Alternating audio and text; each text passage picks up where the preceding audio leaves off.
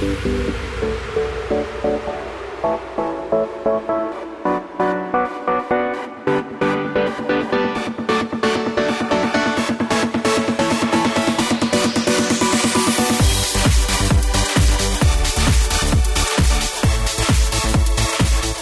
morning, friends. Welcome to the Matt Townsend Show. I'm your host, Dr. Matt Townsend, your coach, your guide on the side. Doing what we can on this show every day to give you the tools, the skills, the ideas you need to make it through another day. Life ain't easy, and our goal is to help you maybe find a healthier, happier life for yourself. Welcome to the program, and top of the morning to you. You know, it's, we got a great show today. Holy cow, interesting topics. And you should be saying, Terry, well, don't we have a great show every day? You should say that. Oh, yeah. Say that. Go ahead, say that. What you just kind of did. Don't we have a great show every day? Yeah, but today I'm super amazed at how great our show will be today. Wow. I don't know why. We've had some pretty good guests. I'm telling you. Big league. But today you're impressed. Yeah. The other days you were just like, oh, let's get this over with. It's just Governor Levitt. You know, it's funny. Right then when I said, I just sounded like Oprah. Yeah, and a little Irish thing off the top. I sounded like an Irish Oprah. Which is weird. But James, do you agree? Did I sound like an Irish Oprah? I kind of have this feeling that you always sound like an Irish Oprah. Like Why? That's the kind of on-air persona to me is Irish Oprah. Well, you know, it's weird. I'm actually going for a Scottish Jimmy Fallon. Well, you missed. Yeah, you still need to tune that up a bit. I guess keep working on it. I no one's home. Short. Mm-hmm. No one's home, so you can yell and scream all you want and try to get into character. But I do. All of a sudden, when I raised my voice, I sound like Oprah. Nothing wrong with that because she's the bomb. Did you see yesterday they had a power outage in Washington, D.C.? She was giving some sort of speech. Oh, was she so powerful? As she stands up and starts her speech, the power just cuts, and everyone's like, what? Oprah. That's scary. When the power goes out in the government. But then there was briefings at the State Department. They're trying to do it by iPhone, the flashlight on the back of the iPhone. They're trying to use that to do. And some had emergency generators, some didn't. Have you ever ridden the subway in Washington, D.C.? Yeah. Some of the longest stairs to walk up. And, of course, when my wife and I went there, we walked up the stairs. We didn't use the escalator. Well, people were walking up the escalator, and they show all these people getting to the top, and they're just exhausted. They're like, oh, I had to walk. You're trapped downstairs because you don't want to walk. I'm not walking up there. I'll wait for the power. But it's over 100 and some odd stairs going up. It's quite a few. What happened with that? How does power? I mean, that right there. There was some overloading of the system. They thought maybe someone had attacked it, or there was a hack. Because that's the first thing everyone says is it was hacked. It was totally hacked, dude. But it wasn't. It was just some sort of power. Our government grinds to a close when the power goes out. Of course. Well, if the power went out, could you pay for anything? You have credit cards, right? Yeah. No, we'd have to do it the old-fashioned way. Pull out the carbon copy and run it through that way. If anyone has those anymore. See, a lot of places don't even have those machines anymore. That's where we're vulnerable, right there. That's right. What about President Obama's email being hacked? By the Russians? That is allegedly crazy town. Yeah, it says through the White House, they previously said the Russian hackers who breached his computer system only accessed the unclassified information. New details suggest the stolen information was still highly sensitive. CNN reports that the breach gave hackers access to non-public details of the president's schedule. The FBI, Secret Service, and U.S. intelligence agencies are investigating the breach, which is thought to have started in the State Department with a phishing email. Mm-hmm. And then it spread to the White House. And, wasn't it like some Nigerian prince needs money to get out, and somebody at the White House said, "Oh, I'll help." It could have been something as simple as it looked like it was a legit email from a government agency or from some other group, and someone clicks on a PDF and it's in the system. I'd fall for that if I got something from Kohl's and it's like, "Hey, do you want some free Kohl's cash?"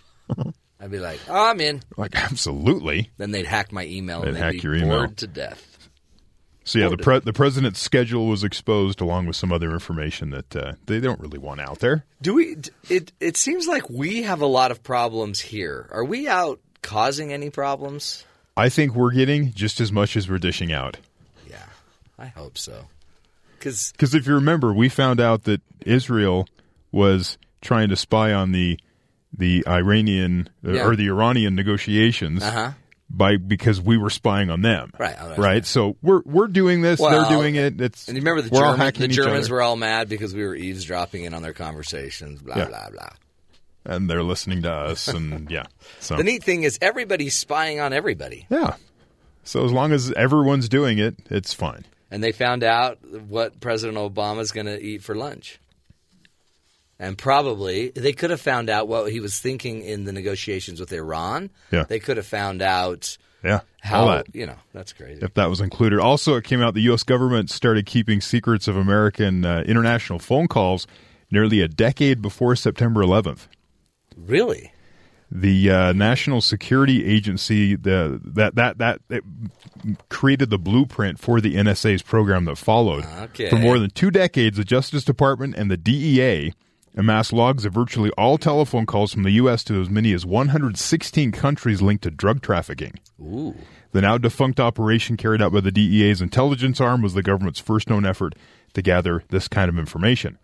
Now, I read a lot of Tom Clancy books, and if you watch the movie Clear and Present Danger, they show a computer in Arizona that's listening to phone calls, and that movie came out in the 90s, right? So when this all started happening and people started complaining about this, I'm like, I read it in a book about a decade ago. What's Who cares? The big deal? This is an interesting time to be alive. You really there's your no privacy, it's kind of going out the window. And you either fight it or just go, whatever. Jump on board. Did you see the South Carolina police officer? Okay, who shot the individual? Did you see that, James? Nope. Honestly, the worst. I think it's probably the worst video I've ever seen played on mainstream television. A white South Carolina police officer, Michael Slager, charged with murder Tuesday, hours after law enforcement officials viewed a video that appeared to show him shooting a fleeing man, Walter Scott, a 50-year-old. He is black. He was shot several times in the back. 8 shots were fired. They're not sure how many actually hit him. Yeah. But again, you watch the video, there's a taser that seems to be dropped on the ground. They're not sure if it was deployed or not, and then the cop shoots the guy 8 times and he falls down.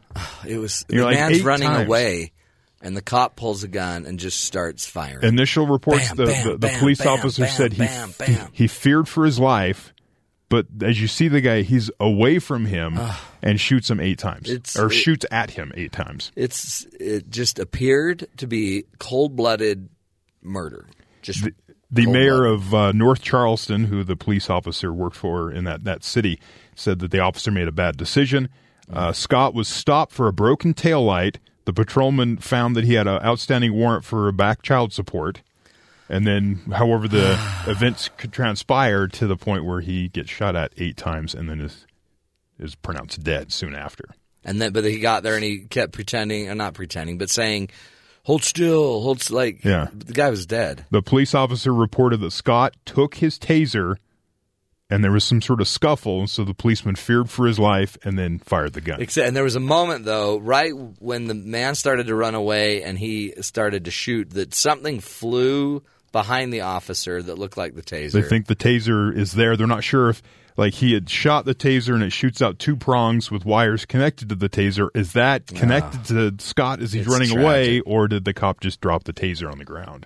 Again, this is and this of all things, this is a make or break moment, because there's video. It's going to enrage, I'm sure, the African American community, and it should.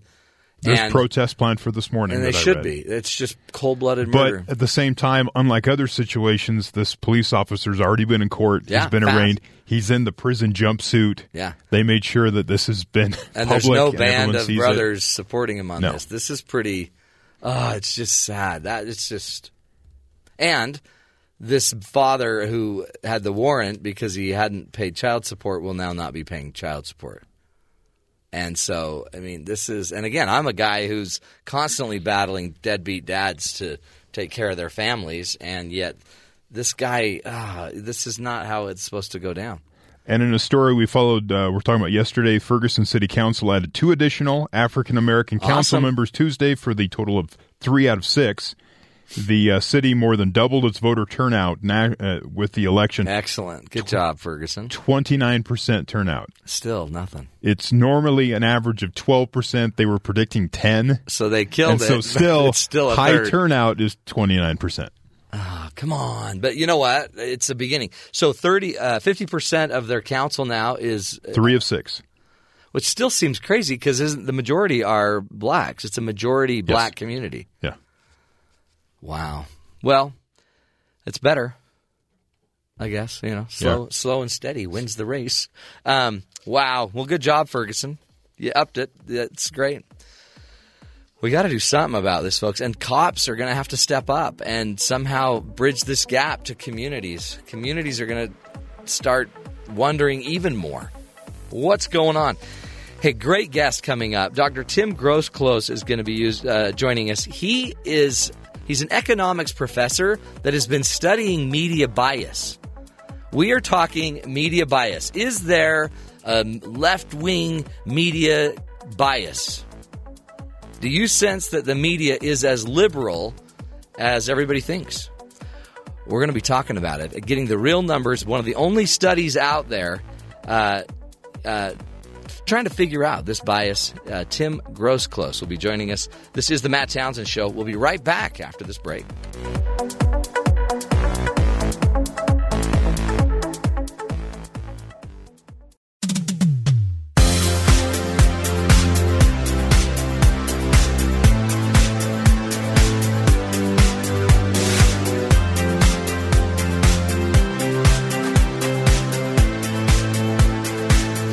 Welcome back, everybody, to the Matt Townsend Show.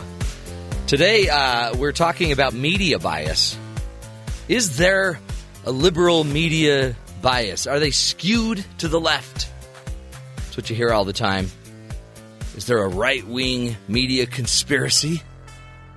Well, we may not get into the conspiracy side of it, but we will start to understand better if there is an actual media bias.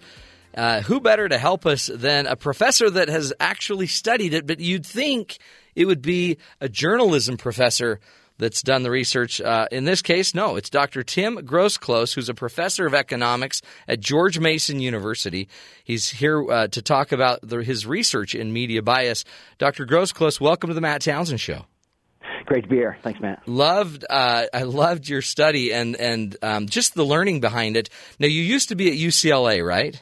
That's right. And then you you did a study with UCLA and another professor from the University of Missouri?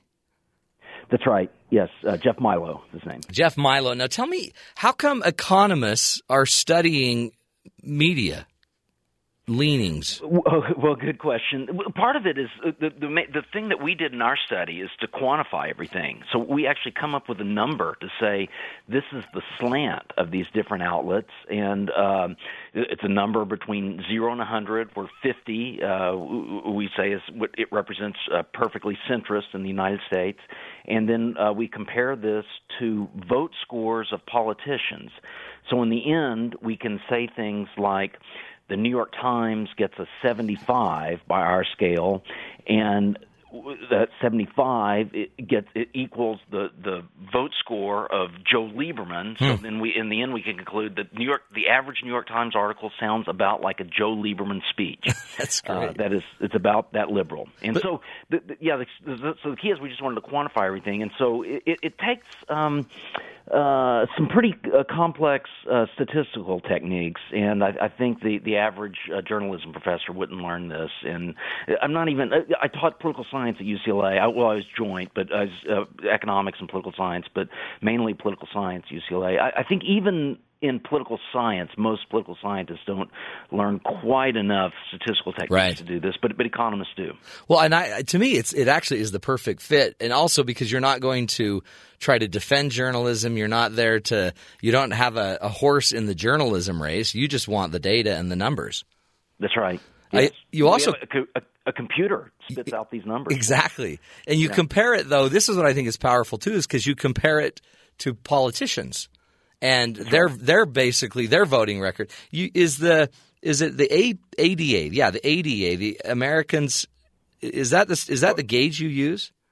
Yeah, it's called the Americans for Democratic Action. Turns out there's a lot of vote scores we could have used, but there's a number of interest groups that do these vote ratings of politicians, and the one that's been doing it the longest is the Americans for Democratic Action. They've been doing it since 1947. That's the one most commonly used by political scientists, and so that's one we picked. We could have done American Conservative Union.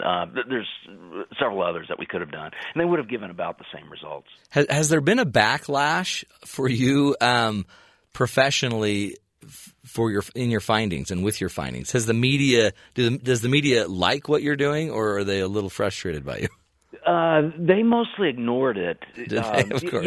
In fact, I had hopes that I kind of knew this, that once we got the results and showed that the conservatives were basically right on this issue.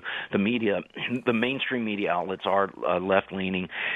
I thought there would be at least one editor out there at LA Times or New York Times that these guys make some sense, and even though maybe I don't agree with all their conclusions, this is something that every journalist should read. And if nothing else, just the kind of the first 4 or 5 chapters of my book called the distortion theory of bias, how often the bias comes in by what you fail to report, truths that you fail to report rather than reporting false stories. And I thought an editor would do that. And in fact, I think if the Rolling Stone editors were smart, they would have all of their readers read this. And the Columbia Journalism School didn't catch a lot of the things that led to this bias. I think every professor at the Columbia Journalism School should read this. I'd hoped something like that would happen, but no. So they just tried to pretend this research doesn't exist. Just kind of push it under the rug. Exactly. But it seems like, so in the end, your research validates that there is a more left-leaning media bias. That's right. That's right. But I should say there's some qualifiers. I say the conservatives were basically right. They may have overstated it a bit.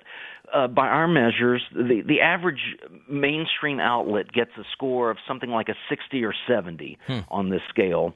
On the scale, 50 is perfectly centrist. Nancy Pelosi is 100. And so they're actually, the mainstream media, they're actually closer to being, even though they're left-leaning, they're closer to being centrist than they are sounding like a Nancy Pelosi. So yeah, they're definitely left-leaning. You could maybe even call them left-leaning moderates in their slant, but they're not perfectly centrist. So the average media outlet is about 61 to 70 on that scale. What is the average citizen? About a 50. Is it really scale, 50? Okay. Yeah. So we come up with an estimate, in particular, 50.4 is our estimate of the average citizen. It's about the same score that Arlen Specter had when he was a Republican senator from Pennsylvania. Interesting. And Republicans called him a rhino. Yeah.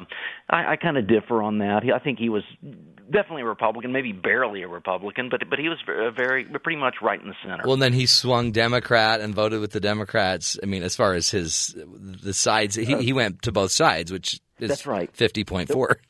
But when he became a Democrat, he didn't go that far left. He was still about a 67. Oh, was he? Okay. Once he was a Democrat.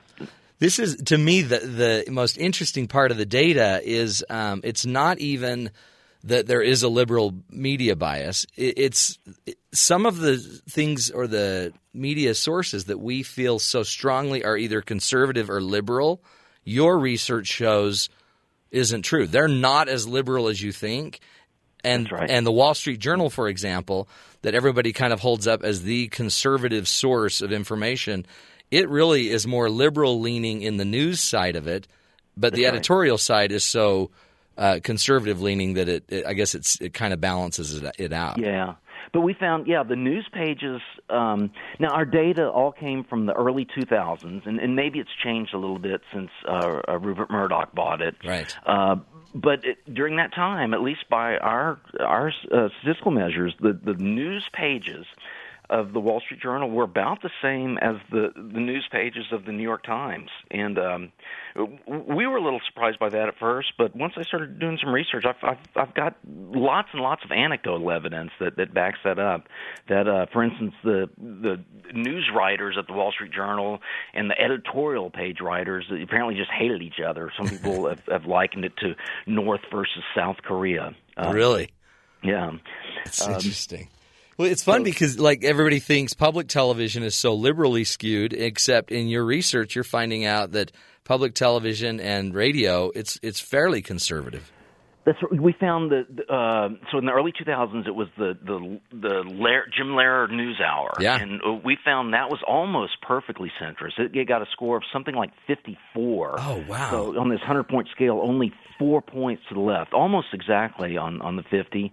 And we found NPR. I can't remember the exact number, but something like 63, that although definitely left-leaning, it was not as far left as New York Times and definitely not as far left as a Nancy Pelosi speech. I mean, we found NPR probably not as left-leaning as a lot of conservatives would say. I mean, and again, everybody thought Jim Lehrer was the most liberal, anti-whatever, Anyway, it just shows us that we're biased, aren't we? Yeah, in some way. I mean, in our consumption, if I'm a 30 on the scale from 0 to 100 and I'm more conservative, then I might think anything that's 50 or above is incredibly liberal. I think that happens. I think that we all tend to kind of overstate the liberalness, and I think that's maybe one contribution of our study is that basically all the media, the mainstream media and Fox News and so-called conservative newspapers like Washington Times are all a little more centrist than I think lots of people are saying. But still, all of them, none of them are perfectly centrist, right. and all the mainstream outlets we do find are at least left-leaning. Well, it's an interesting discussion. We're going to take a break. We're talking with Dr. Tim Groseclose. He is a professor at George Mason University and a researcher in media bias. He's the author of 2 books, Cheating: An Insider's Report on the Use of Race in Admissions at UCLA, and also Left Turn, How Liberal Media Bias Distorts the American Mind. We're going to take a break. We're going to come right back, continue this discussion. This is the Matt Townsend Show. You're listening to us right here on Sirius XM 143 BYU Radio.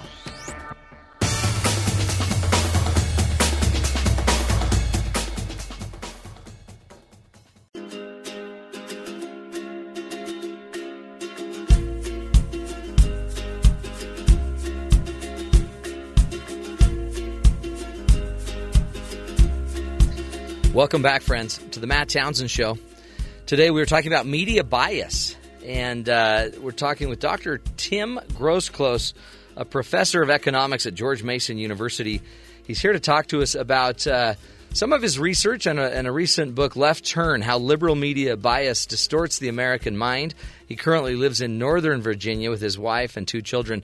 The study came out of UCLA while he was working there, and I really appreciate the fact that, man, people, the sites, Tim, that I go see, for example, Drudge Report, Huffington Post, are 2 fairly kind of prominent sources of media. We'd always think that the Huffington Post is really liberal. Drudge Report is obviously so conservative. What would your research say? Let's see. I didn't examine the Huffington Post. It didn't exist when we were doing this analysis. But I look at it and I think, it's probably to the left of the New York Times. Even we did examine the Drudge Report. We found it very centrist, even slightly left-leaning. Really? Now, that said, I want to give a couple caveats to that. Just about all the data we have are from the articles to which Matt Drudge links. Okay. So, there's maybe 1 or 2 in there that the stories he wrote, but basically, because Matt Drudge is linking to the New York Times, Washington Post, and lots of the mainstream news outlets, it'd be no surprise if the Drudge Report were basically an average of all the mainstream media. It's not quite as left as that, but it was something like a 55 or 57, I think. Interesting. Now, that said, I also think that Matt Drudge's headlines, they appear to me to be kind of right-leaning, but the data we use all came from the content that Matt Drudge linked to, not his headlines. Yeah. So, if some people say, oh, yeah, his headlines, they seem so conservative. Well, that's because our data didn't include the headlines. So, I guess that's editorial, right? That would be the editor putting that in. Yeah. And here's what happens with Matt Drudge. I noticed this with a lot of there may be some story from the Washington Post, and the headline and the lead 2 paragraphs will be something that are pleasing to liberals, or something that, facts that liberals all want you to know about. But in, say, like the 8th paragraph, there may be some sentence that is really breaking news, and it's this incredible fact that conservatives want everyone to know about. Huh. Well, what will often happen is Matt Drudge will make that 8th paragraph his headline on his report. Yep. Right? And so in some ways, what Matt Drudge is saying is conservative news, but you've got to wade through those, the first, second, and third and fourth paragraphs of the Washington Post, which are often liberal news, to get to that. So, I do want to say there's some caveats. I think that our measure of, something like a 57 for Matt Drudge may, at least to a small degree, overstate its liberalness. I think it's a little more conservative than what we report. Okay. Is it, when you think of, give us maybe the top 2 or 3 most liberal outlets and the top 2 or 3 most conservative outlets? Okay. Now, our study, we only looked at 20. Yeah. And so, among those 20, we found Washington Times as the most conservative news outlet. We only looked at one Fox News show, and that was Special Report, and when it was still anchored by Brit Hume. That was the second most conservative.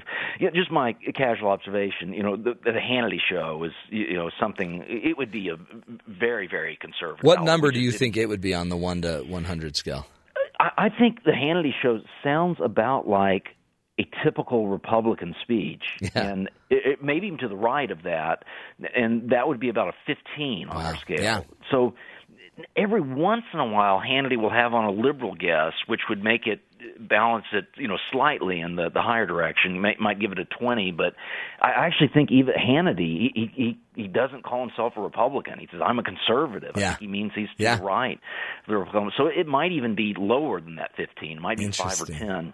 And I guess that's what they're doing. So you would say Special Report with Brit Hume, that's fairly centrist. Right. That was about a 40 on our scale. So only 10 points right of center. Okay. And then give us some more, what would be some more of the liberal, the most liberal sources? Okay. So in our sample, we found Wall Street Journal news pages is very liberal. Another one was New York Times. I think that was the second. That was a 75. So, as I said, that's about like a Joe Lieberman speech. The New York Times, they're not quite as liberal as like a Nancy Pelosi speech. And then also CBS Evening News, when we did our study, Dan Rather was the host. We didn't look at MSNBC. MSNBC at the time was a very small news station. It was actually pretty moderate. Yeah, do you remember? It was just up and coming. Right, but since then, if we do it today, if I analyze the Rachel Maddow show, that it would be definitely to the left of the New York Times. I mean, I think the Rachel Maddow show does sound about like a Nancy Pelosi speech. Wow, so yeah, it would be 80, 90, 100. Exactly. Yeah, so very left. And then talk radio, I think, Rush Limbaugh show would sound about like the average Republican speech. It would be a 10 or 15 on this scale. If it will help us understand that, how come, for example, in talk radio, it's so popular on the conservative side, and yet, it's liberals can't seem to pull it off with the same type of numbers.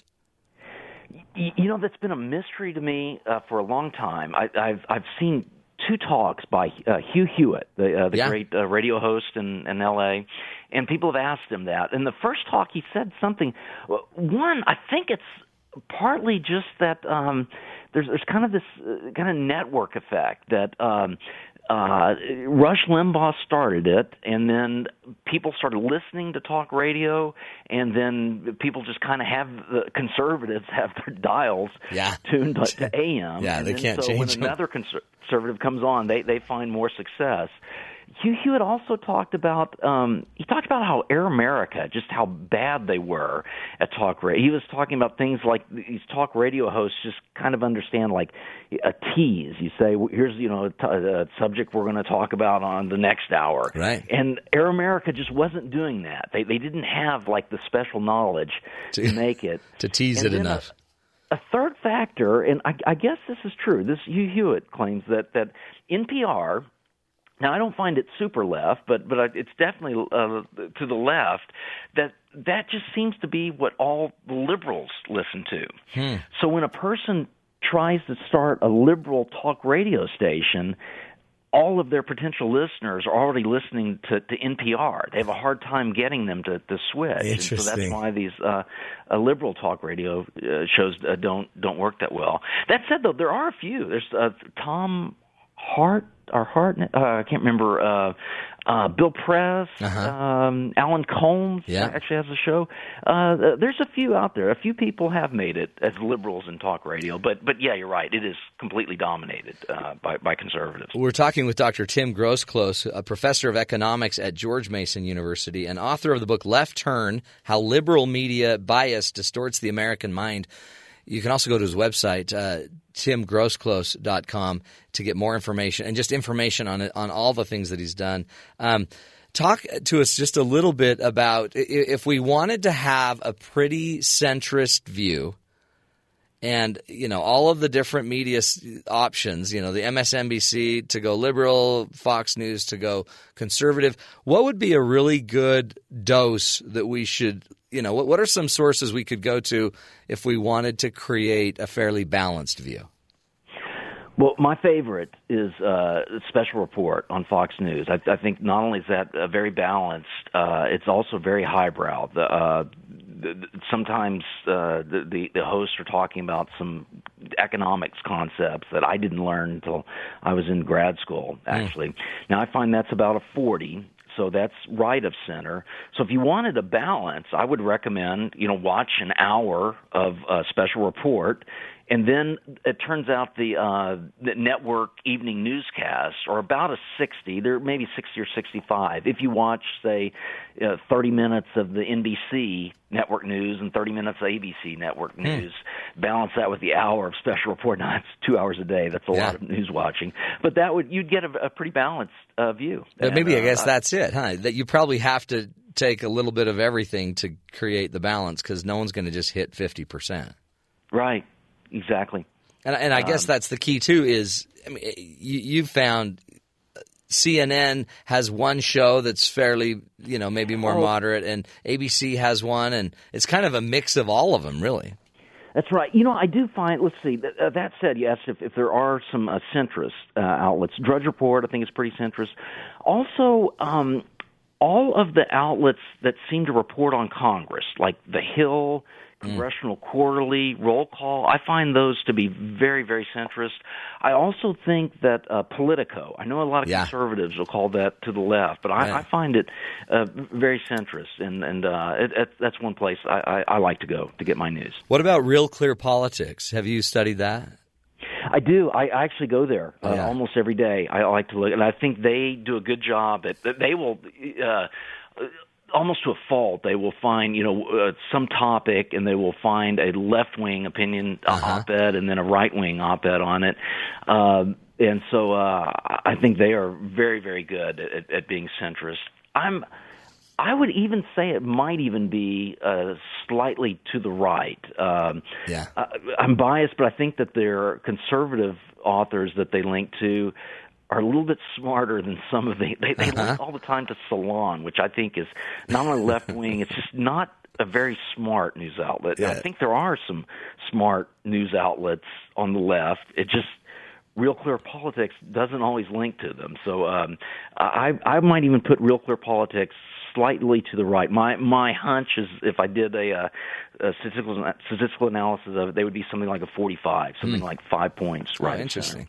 What as an economics professor, what do you think money and finances? How is that impacting the bias or the swing? Everyone talks about that, and it's on the left. They'll say things like, "Oh, the Koch brothers, they're Right. going to buy some news outlet." In my book, I actually didn't write about. Well, in my book, I did a case study of this LA Times article, which I thought was slightly biased to the left, and I interviewed the author of it. And I didn't report this, but in my first questions to her, I asked her about why she went into journalism. And I just, as an economist, I'm always curious about this, to what extent wages are important in people's career decisions. And she said, that, as soon as she was out of college, she wanted to be a journalist. And I said, I just picked a random career. I said, what about assistant manager of Applebee's? I just wanted some restaurant. Yeah. I said, suppose you had had an offer as that job, but you'd make double the salary as you would have made as a journalist. Would you have taken? Would that be enough to persuade you? She said, no. I said, well, what if triple? And I just kept going up and up, Yeah. and up, 100 times. She said, no, I wanted to be a journalist no matter what the pay. Interesting. Yeah. And so when people talk about journalists being swayed by the money coming from their publisher, I just don't put much stock in that. I think that they are so ideologically driven and so driven just by the desire to be a good journalist that I don't think the money is going to influence them. It's going to bias their reporting. I think they've got their ideological stripes and they're not going to change. Yeah. All a publisher or the owner of a news outlet can do, the only influence he or she has is who he or she hires. Yeah. And some people say, well, they're so influential. And my next question will be, well, if they're so influential, why are they hiring so many liberals? I mean, at all the mainstream news outlets, the journalists that lean left outnumber those who lean right, something like 93-7. So, interesting. And it's there. Yeah, you can't argue with the data.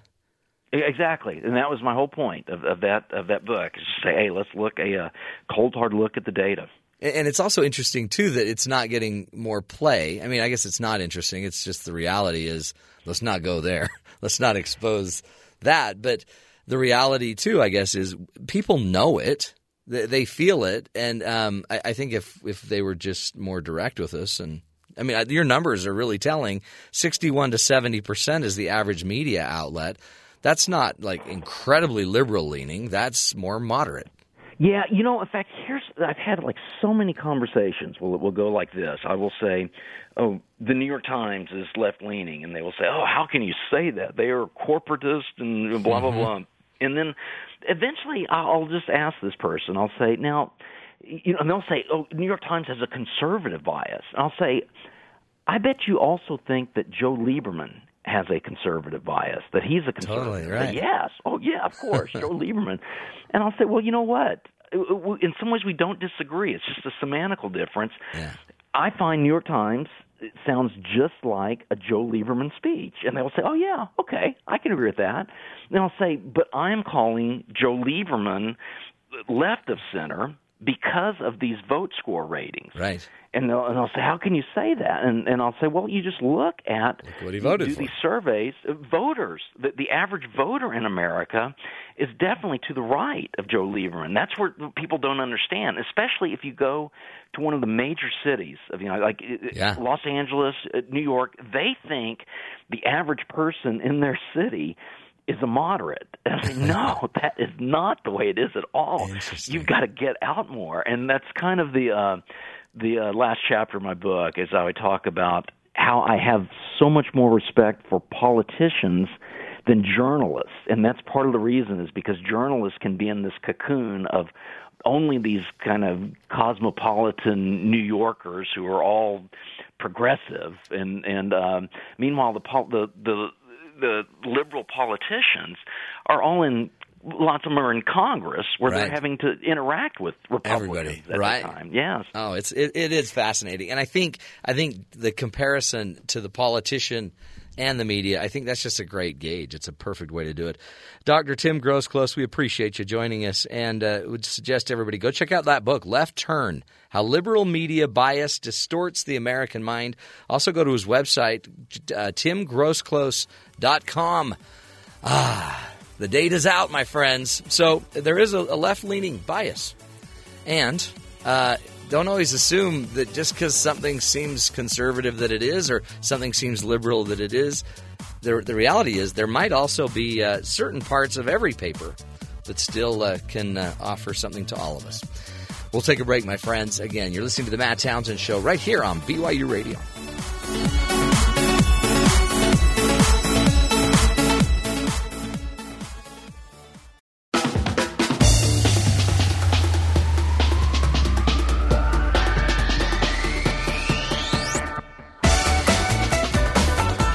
Welcome back, friends, to the Matt Townsend Show. Okay, problem solved. Yes, there is a media bias. Not this incredibly horrible bias, but there is a media bias. No duh. Hello. Great research, though, by Tim Groseclose. If the network you're watching tells you they're unbiased, but everyone else is biased, that's bias. Is that bias? That's bias. And the network that says that they're not biased, but they are, but they don't say they are, they're also biased. Okay. Problem solved. A little confused, but I think that's kind of the point. You know what? Some people are going to be saying, hey, why doesn't YouTube have anything on Rand Paul's latest election? Right. Or latest announcement? Because they're biased. They're biased. No. No. They're biased in copyright infringement, but they try to let everyone have their say. So Rand Paul announces he's going to run for president, the biggest event of his life. Probably had it planned for months. And what happened? Well, he talked about unconstitutional surveillance, and he talked about how he wants to introduce term limits for Congress members, and things that people would agree with. Lots of cheering. He had his dad on a leash. Also, ISIS and radical Islam bad. Yeah, obviously. He said that, so that's a bad thing. But supporters can donate to the cause using Bitcoin. Okay. So he's trying to show that, I'm open to new ideas. He's hip. The cryptocurrencies that we were talking about. Did he say anything about Cole's Cash? Nothing about Cole's Cash. Okay, so he's obviously not domesticated enough to know about Cole's Cash. But Bitcoin, he's big on Bitcoin. The video of Rand Paul's announcement on YouTube was pulled last night because he used a song by country singer John Rich. It's called Shutting Detroit Down. Apparently it's a Wall Street protest-type song.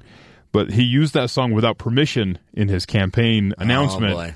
So they had to pull that because you got a permission to use music and you put it out like that. So they're going to sad. So he has the big announcement, spends a lot of money. Boom. It's out there. He would love it on YouTube so everyone could link to it. It's a great piece of media work, and he can't use it. So they may have to go back and just drop the audio during that song. Well, or go to this country singer guy and throw him a little. Yeah, that's the other solution. Probably the one they'll go for is toss some money his way because you have to pay for products. That's how we keep James quiet. Right. Just toss him a couple dollars. Throw him some, brand muffins. A Cole's Cash gift card. Cole's Cash gift card. No way, dude. Some eggs. But after his announcement, people went to his website, went to Rand Paul's website. He has a bunch of, I guess you'd call it swag. Just stuff. He has a bunch of branded material that you could purchase this with is how his they make name money. on it. One of them is an NSA spy cam blocker. So on the top of your computer, you have that little camera, and he gives you a little. It's a little piece of plastic that you clip over your computer, and you just slide it over the top. So essentially, it's a piece of tape that you just tape over your camera. Well, but it's branded Rand Paul, so it probably has his name on it. It says Rand. So you get a branded piece of plastic to cover up your camera on your computer. Well, you know who needs to buy that? That's the White House. Right. Probably ought to go buy a bunch of those. What would you pay for that? Oh, for that little Rand slider, I would pay dozens of dollars. 15. Yeah, that's what I'd pay. That's the going price for it. There's an autographed copy of the Constitution. Isn't it? It's not an original. No, it's like a pocket copy. Replica. Okay. Autographed by Rand Paul. Mr. Rand Paul. Right on the cover. I'd pay $20 for that. That's the Constitution. $1,000. I meant $1,000. Are you serious? $1,000. See, so this is how he's going to raise money. So come by. Hey, you pay me $1,000, I'll give you a signed copy of the Constitution. In Kentucky, Ohio, different areas of the country, there's a beanbag game that's kind of popular. You have a like a piece of plywood, cut a hole in it, and you stand back and you Toss chuck the beanbag. beanbags. It's huge. You can get one with his name on it. It's only $100. It's great. You can Toss play the beanbag. some beanbag toss. It's only for insiders, though. So insiders have probably already bought a Constitution that's signed. Sure. So what's another $100 after you have a $1,000 Constitution? At what point do they actually just throw in the sliding NSA spy cam? Maybe card? maybe that's a bonus buy. Yeah. Yeah. Do they ever throw in a set of knives? No, there's no knives. There's no samurai knives or swords. Rand Paul beats headphone skins. Wow. Really? So kids, they're out there. they're They have their hip. headphones. They're hip. They're listening to music. So you have skins, which are basically some stickers or Doesn't that type Dr. of thing. Dre own that? Yes. So I'm not sure if there's some copyright issues. But Rand is going after the Dr. Dre. Yes. So across the top of the headphones, it'll say conservative. Right, and then right above the ear piece, it'll say Rand with the stickers you can put on your headphones. Those are $20. Wow, that's a good stickers. deal, though. I mean, that's a great sticker deal. And then there's a ladies' Constitution T-shirt, and you have Rand on the shirt, and then the Constitution, elements of the Constitution written in different All over the shirt. all over the T-shirt. So what's that going for? $40 for a T-shirt that probably cost $5. You know what? I'm going to buy that for my wife. You want the T-shirt? Yeah, $5. Rand Paul.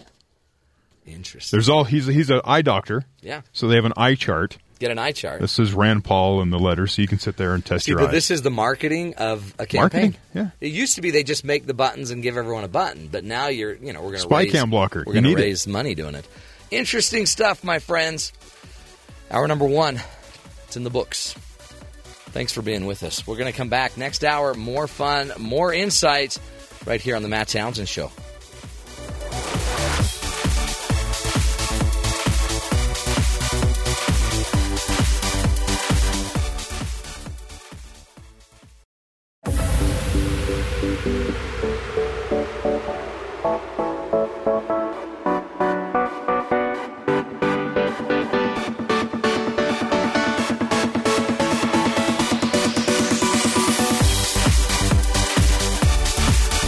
Morning, friends. Welcome to the Matt Townsend Show.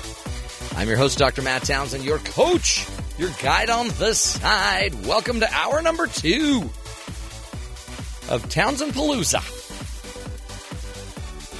It sounds weird. Welcome to the program, folks. Got a great show for you today. Have you ever felt like you just got too much clutter in your life? I have so much clutter, I have 2 computers on my desktop. I like to run redundant systems just in case I have a breakdown. Is that the word, redundancy? Yes. That's what I like to do. You're going for the dual screen experience. Actually, I have two screens. It's 2 separate computers. It's 2 systems. 2 entirely separate systems. No shared screen. I mean, that'd be great. If I could have 2 systems on one screen. I've asked my my IT experts here. And they look at me like, why would you want that? I have 2 screens. You have 2 screens? On my desk. I love it. Hey, can I borrow one? No. They're both in use right now. One has my email. The other has, I'm looking for internet. I'm looking for 2 screens. 2 screens. All right. If I could just have one of yours and maybe one James, can I get one of your screens? No, I have 4, but I'm using all of them. You're a screen hog. Nah. I need every single one of these screens. They're all being used at the moment. Yeah, pretty important. Wow. I just have a laptop screen. That shuts off every minute and a half. Shuts off every minute and a half, and I can't remember my password to get in, so I have to call IT. Now, it's great when you have Chuck Sims, who works, he's in charge of basically all IT for the world, or BYU Broadcasting. Same thing. He'll know my password. Yes. He'll be like, oh, yes. You know what's great about him? He'll know it off the top of his head. He'll just like, oh, there you go. There it is. He's a pro. I'm like, how did you remember my password? He's like, Matt, come on. Love Monkey 2018. Who has that? Who's going to forget password? That? Anyway, good stuff. Here's a question I need you guys to answer. So today when I was driving in, it's dark. No one's driving because it's so early, and no one's supposed to be up that early.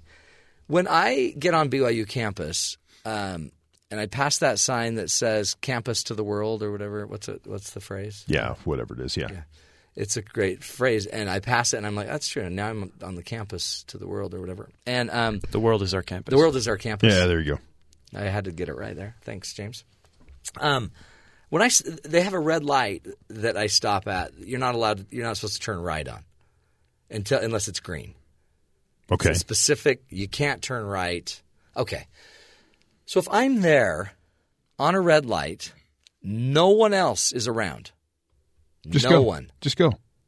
No one. I can't look go. left. Look right. I look right. I look left. I look front. I look back. I call the police station. Nobody's coming. There's no police in the area. Just go. Who's going to know? I can't go. Who's going to know? I'm on the campus to the world. Who's going to know? Who's going to know is you know who. Does he care? That's what I'm trying to figure out. He's got other things to do. I'd love Very to open the important phone job. lines on this one because I see people wanting to cross the street at BYU at 9 in the morning or at 6 in the morning, and they won't cross. They just stand there and wait. Because the crosswalk's not chirping yet. Just go. So I'm like, well, if they're not going to go, I'm not going to. So we all just sit there. Yeah. It's the weirdest thing. Can you just be too obedient? Yeah. I don't know. Think about it. I don't have an answer. Just go. On that. Just be a rebel. Have one of those rebellious moments and just go. Just drive. But look at you. You are the devil. No. You are the devil tempting me. I just can rationalize. Justify. Just go. Do you go? Would you go? No, I sit there and wait. Yeah, you wait too. James, would you go? I'd probably wait. But walking, I do go. I admit. I don't wait for the walk sign. You would jaywalk, basically. No, I use the crosswalk. That's a straight But what line. if it's something like in my situation when my kid was born, 4 in the morning. Oh, you go. We're flying across town. I didn't stop for a red light. Anytime. Well, yeah. If you've got a pregnant lady that's water has broken, that's a free ticket. But then at that point, the rest of the time when I'm driving to work at 4 in the morning, I'm like, why am I waiting? There's nobody here. Yeah. But you don't have a pregnant woman in your car. Right. That's why when my wife was pregnant, free ticket. We'd always carry just a cup of water and just toss it on the ground. Whenever we just officer. Oh, that's great. Okay. Hey, if you feel that you can do that and have a clear conscience. Well, I wouldn't do it. My wife would do it. Well, still. I'd tell her that. I'd say, here's the water. You're associated. We just got pulled over. You got to do something. Is that bad? Yes. Seems bad. Yes. We probably ought not tweet that out. Let's not be tweeting that out, Brandon. Don't be tweeting that. Okay, well, that's my question. So I guess the answer is no, unless you have a pregnant woman in the car and a cup of water. Anything else? Well, right now, there's a lot of controversies in this country when it comes to politics. Yes. No matter what happens, someone has a differing opinion. Someone runs in front of a microphone and turns something, kind of blows it out of proportion. Mm-hmm. And we're going to get a lot more of that as we ramp up into a presidential election season. We have 2 candidates already in the game, and Hillary Rodham Clinton on the way. So someone's going to say something. Someone's going to be offended, run to a microphone. On Monday, David Cameron, Prime Minister of Britain, did something, as they're calling here, very brave. The British Prime Minister, facing what is likely to be an extremely close race for re-election on May 7th, went to a voter's garden, so backyard, and had a meal, kind of like a barbecue. Sure, just right? a little barbecue. We talk about that all the time. Photo time. ops, people sit down with the everyday voter type of thing, and they have a meal with him. He allowed the British press to take a photograph of him eating the meal. Oh, boy. Braver still, he ate a hot dog with a fork. Oh, boy. So you have a hot dog. Yeah. And I'm like, was this a British hot dog? Is this different than what we... Is this a brat? And so you go, no, it was a hot dog. It had a bun. It looked just like any hot dog you've ever eaten. He ate it with a fork. And the reason he did that is because there was another politician recently that was eating a bacon sandwich of some kind. And you're chewing, and there's a weird face, and a photographer took a picture. He looks like he's in this weird look, and it went everywhere in Britain. And he was embarrassed because he made a face while he was eating a sandwich.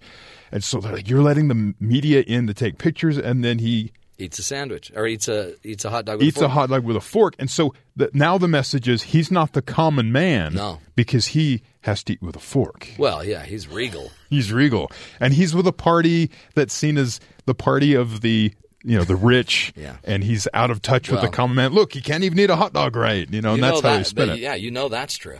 It's a lose-lose situation. So as it says, the implication behind all this is that Cameron isn't a normal human being who would presumably eat a hot dog with his hands.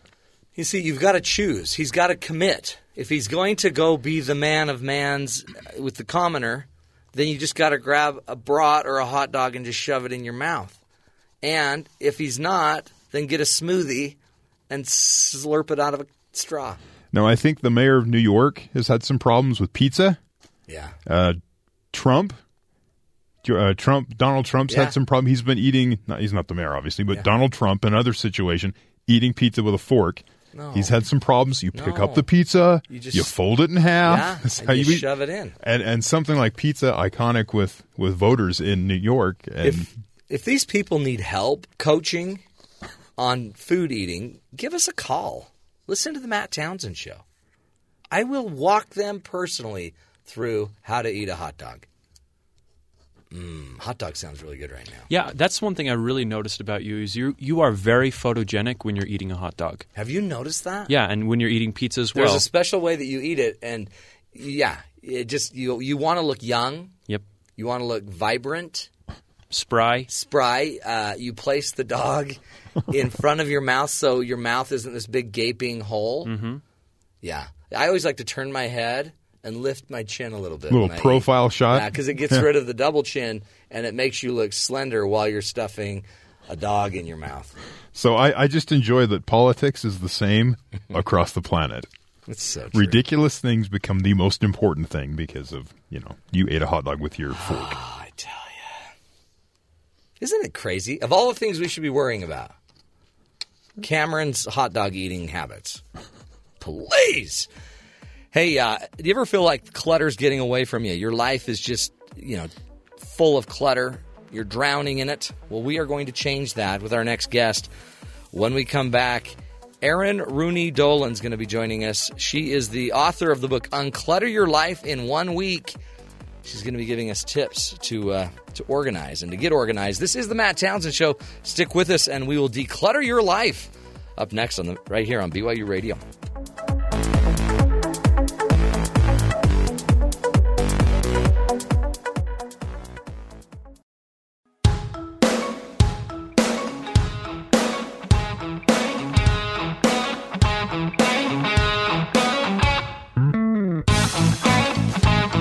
Welcome back, friends, to the Matt Townsend Show. Do you ever feel like all of your junk is going to take you over?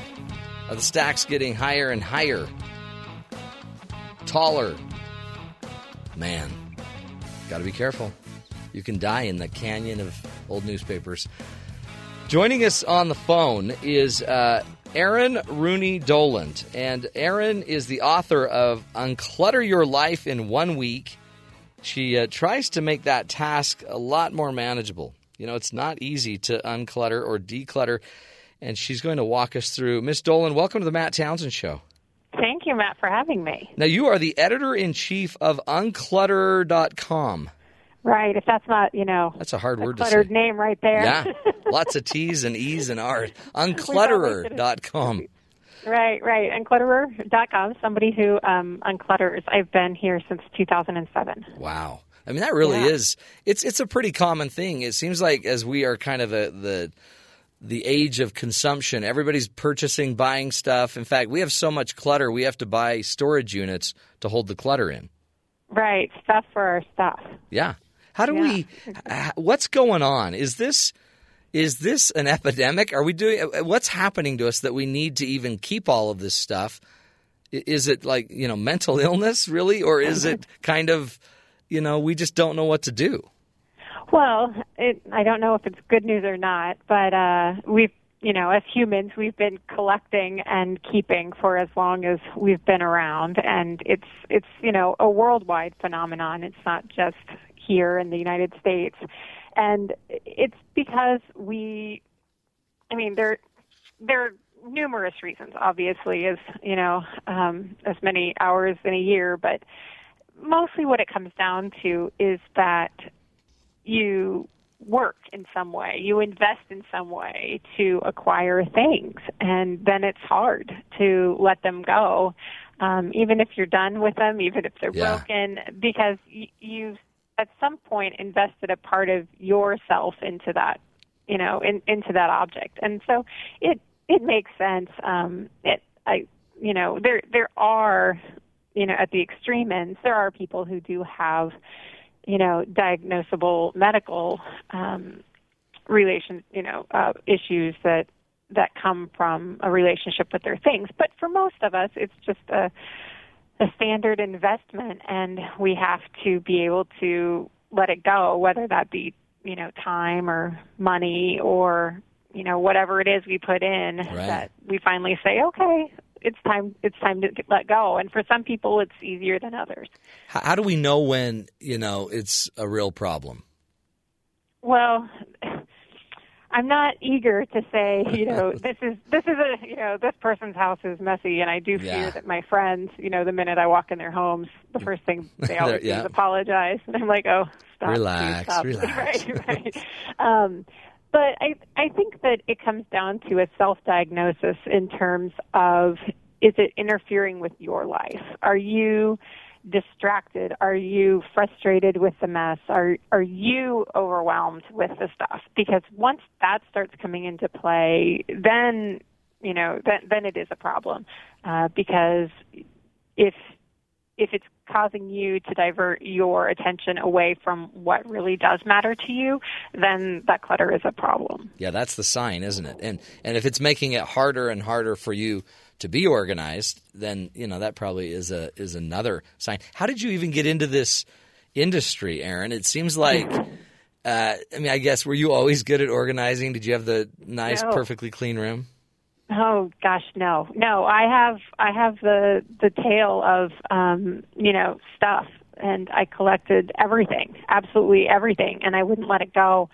If I was in New York City walking down the street and somebody handed me a handbill, that you gotta got keep saved. that. That's a memento. Right. And it just didn't make sense to me as, a younger person to let it go. And it wasn't until after I was married, and I have a wonderful husband who did never give me an ultimatum, and going into the marriage, he knew how much stuff I had, but he sat me down one day and said, look, this is what I would like with my life. I would like to have friends over to our house. I would like these things. And, and for me, it really spoke to me. But of course, because I'd had, a 30-year relationship with my stuff, I wasn't, the next day, like, great, let me just get rid of all of it. Instead, I started doing what most people do, and I thought, oh, I know, I'll get storage, space, and I'll rent that, and I'll put my stuff in there, or I can move some of the stuff to the car, or I can, and I started coming up with these grand schemes until I was walking home from work the next day and realized the closer I got to home, the more tense I became.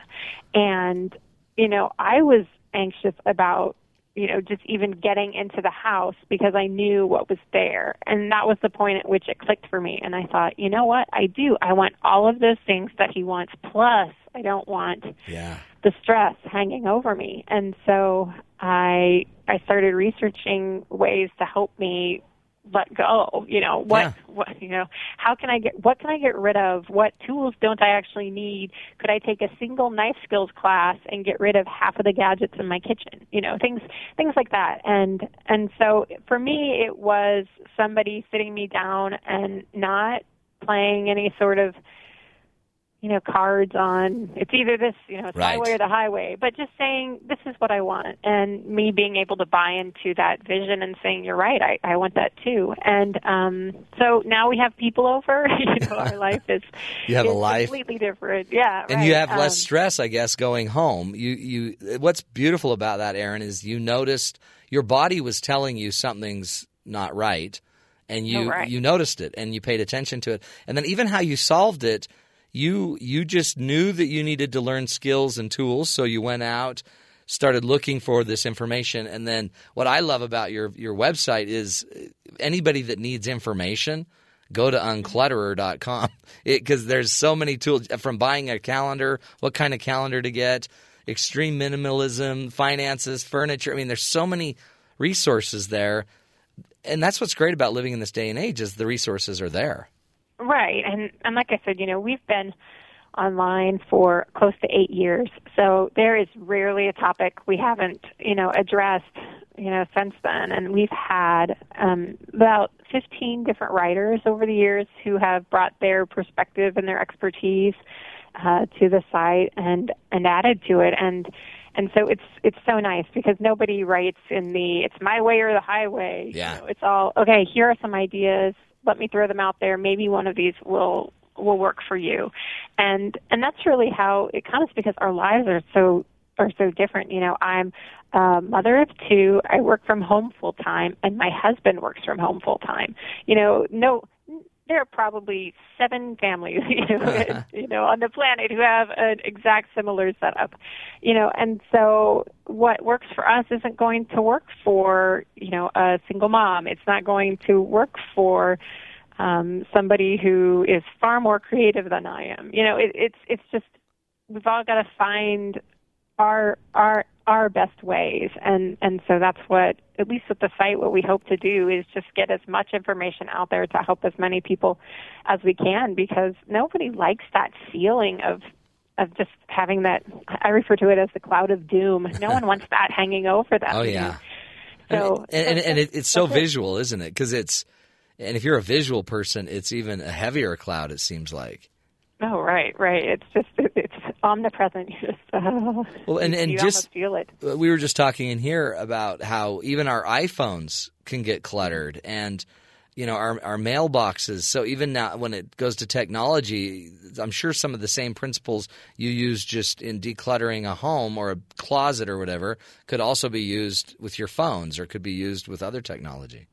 Oh, right. I mean, I will admit though, my best unclutterer for my phone is my daughter. She's, 1, and if she gets her hands on it, goodbye all the programs, But she just starts deleting. Right. For most of us, we don't have those systems. Maybe you need to rent out your daughter. Right. And exactly. People can she'll clean up your iPhone right away.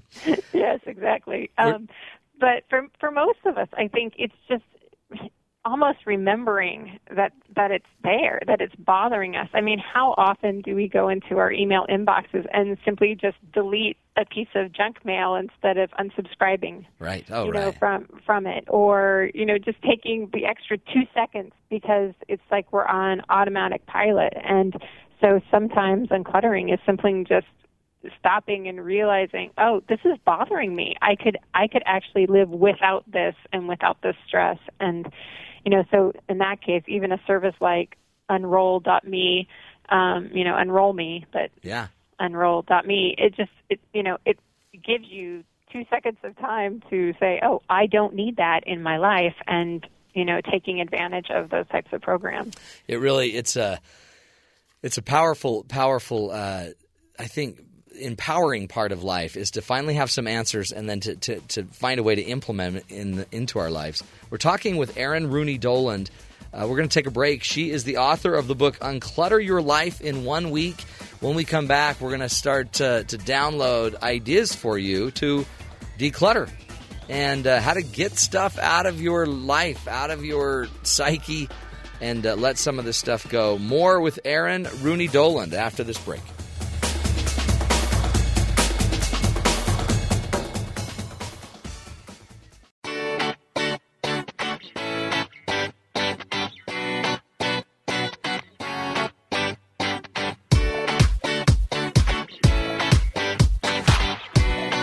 Welcome back, friends, to the Matt Townsend Show. Do you have some uncluttering to do in your world? Are you drowning in a bunch of stuff? Erin Rooney Doland is joining us. She's the author of Unclutter Your Life in 1 week.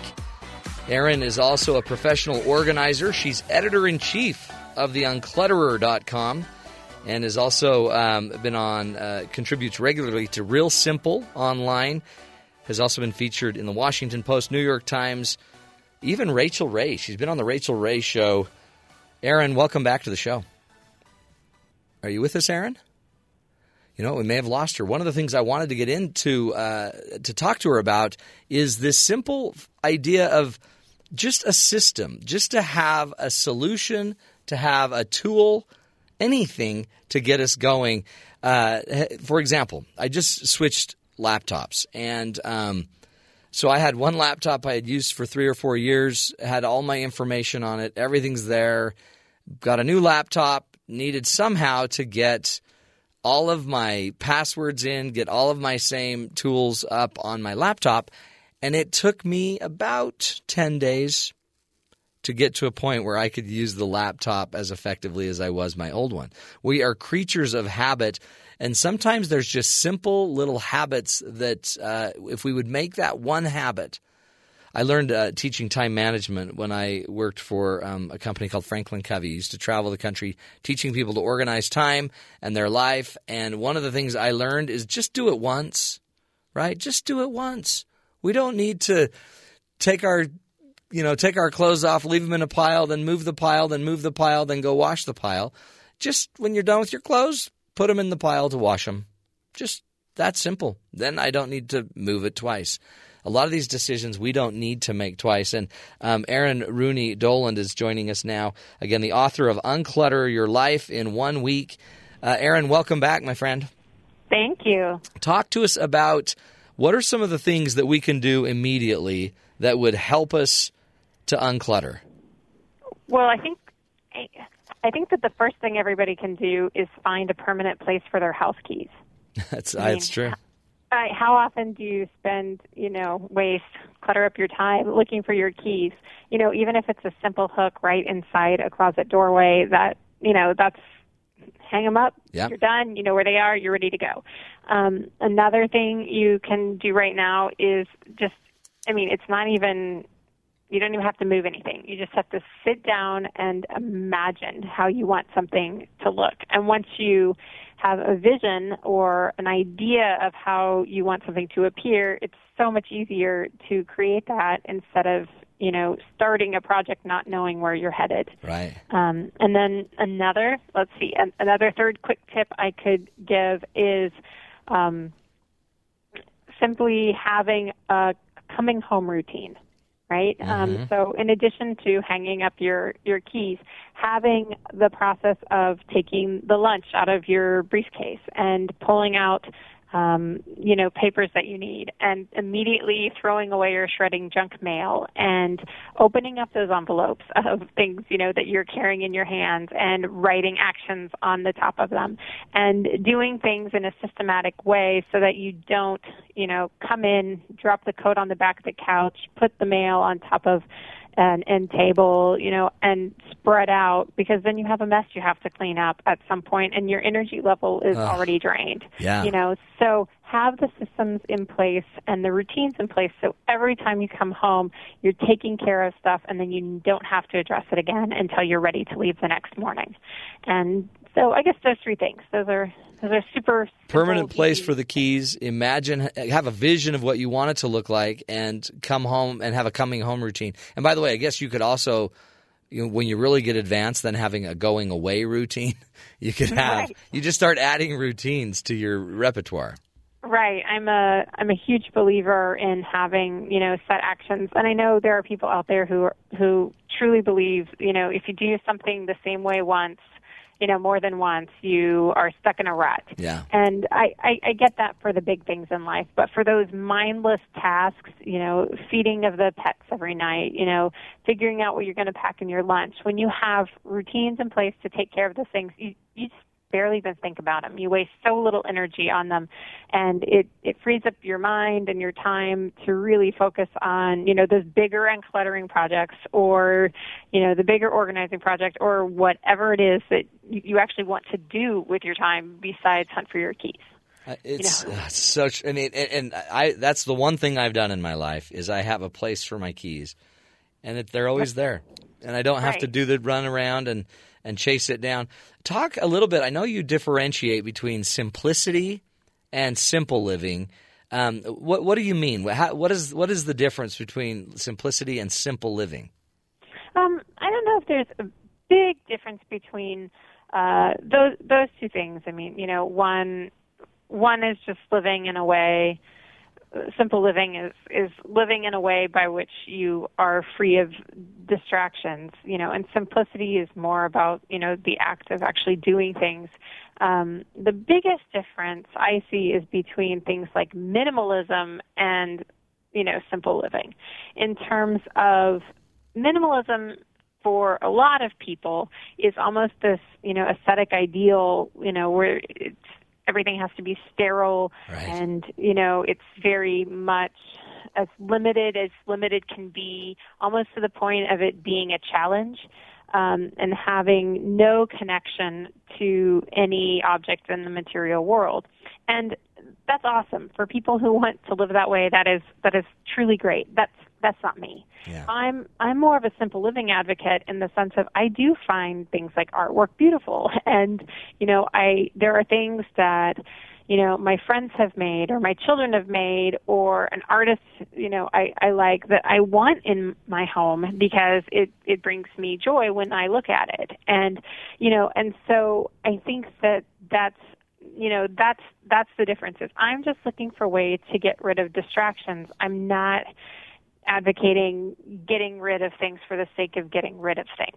Yeah. If something does have a purpose and it's useful for you in some way, well then keep that and use it. But when it's worn out, replace it. Get rid of it and get one that will, keep your life from being harder than, it needs. It needs to be. It's like that rusty knife you inherited from Grandpa. When the man passed away, somehow you inherited his knives, and they worked fantastic for you for many years. But the point at which they're rusty and they're unsafe, Grandpa wouldn't want you to be keeping those anymore, right? Grandpa Right. would want you to have safe knives, and so it's time to, take those to the recycling center so that, the metal can be recycled, and then you can go out and you can get a knife that will work efficiently and safely in your home, and so that's, to me, that's the difference. And so we get a little bit of flack, I think, from some minimalists because we do say it's okay to spend money. It's okay to buy things, but the idea is you buy them when you need them, and you might need them because they are utilitarian, or you might actually need something because it improves your overall level of happiness in terms of, a frame for your kid's artwork is fantastic, in my mind. So, well, and you just hit it too. If you enjoy art, you ought to have art. And, right. If you enjoy, decorating a room and that makes you happy, then you could also have a room that's decorated and feel good about it. Right. And like I said, I think it's a personal preference to where that line is. For some people it is a lot closer to the aesthetic, the extremely minimalist lifestyle, and then for other people they can handle a lot more clutter than I can without it bothering them. And so I'm not really interested in telling people where to draw the line. Mm-hmm. I'm more interested in people discovering that line for themselves and being true to that so that they're constantly able to do, whatever it is that they want to pursue. Yes, we're talking with Erin Rooney Doland, author of Unclutter Your Life in 1 week. Also, you got to go check out the website, unclutterer.com. It really is a great resource to just, I think, just to see that there's solutions, there's tools, there's ideas. What do we do, Erin, with kind of the overwhelm side of this? When we're starting to feel overwhelmed and maybe we don't know exactly where to begin, do you have any ideas, any tools for us to kind of just manage maybe the psychological side of all of this?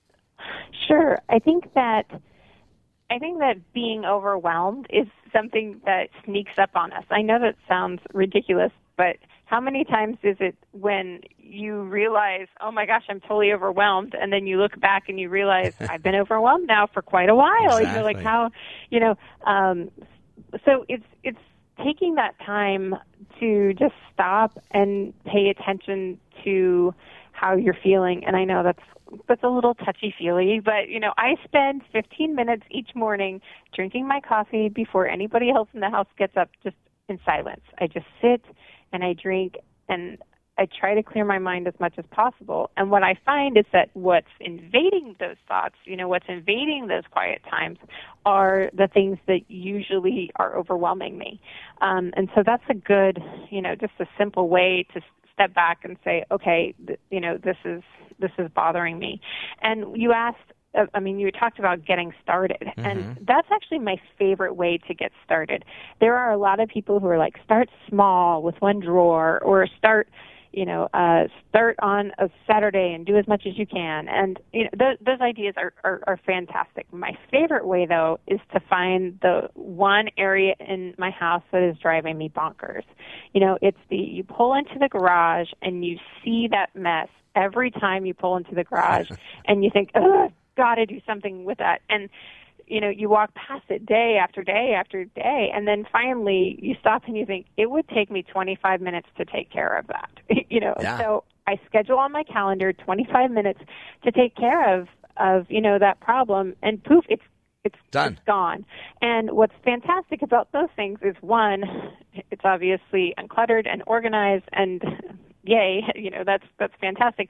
But what's also nice is that it gives you motivation, and it also gives you the ability to see what else is bothering you. Okay, so that's out of the way. What else in my house is making me feel that way? Oh, there's a stack of stuff on the kitchen counter, and it's there every day, and okay, so that's my next move. I'm going to schedule 30 minutes to take care of this problem, go through this pile, see what's there, and try to figure out, it's like a puzzle, try to figure out why this is the area that keeps getting cluttered. Yeah. And so for me, I like doing this is bothering me the most method of starting, because it really gives me the energy to say, look what I can do. I can take care of this. Yeah, and more bang for the buck, really, because then you got it done, and you almost, it's kind of like paying down your debt, and you use that money you use that energy that's wasted stressing about the junk and the clutter, and you use it on the next big project or little project. Exactly. Right, exactly. And I think that's I think it's a fun way, too. Now, there are a lot of people who the feeling of being overwhelmed is too much. And for those people, I really recommend hiring a professional organizer. And I think it's because there's just somebody else coming into your space, and they're this neutral party, and they have the ability to just see things in ways that you can't. And it's so nice, even just sitting down and talking with somebody over possibilities. Your brain gets going, you're energized, and, it's not somebody you have to have an ongoing relationship with. Obviously, people can, but, meeting once or twice with a professional organizer can just be enough. It can be that swift kick you need to, just get moving. And, I think that, especially the ones who are trained through the National Association of Professional Organizers, they just seem to really know what they're doing. Well, sometimes you just need the idea, right? You just need to know that, and sometimes I might even just need your way of seeing it, or just simply your energy to say, okay, this is so easy. And in therapy, we call it normalizing, where you kind of normalize the behavior. People have it, we've got it, we can deal with it. And once it's kind of normalized, then it's like, okay, I'm not a freak show. Yeah, and then you take it on. What's about the average range that we would pay for somebody to come in and help us? It completely depends on where you are and how many hours you're committing to. And I know celebrity organizers who earn up to $500 an hour, but I've never heard of anybody doing more than that. But for most people, they're paying $50 an hour to somebody, and the person isn't there for very long, or they're paying per project. And so there's a completely different, scale involved. Or sometimes it's just a consultation on the phone, and, that might even spark an idea, and, that's a $20 conversation at most. There is a price involved, but at least what I have found is it's money well spent if it helps you to get past whatever the hurdle is. That's right. And there's so many times when we are willing to ask for help, because, I want to get in shape. I'm going to call a personal trainer. That's awesome. Yeah, do that all the time.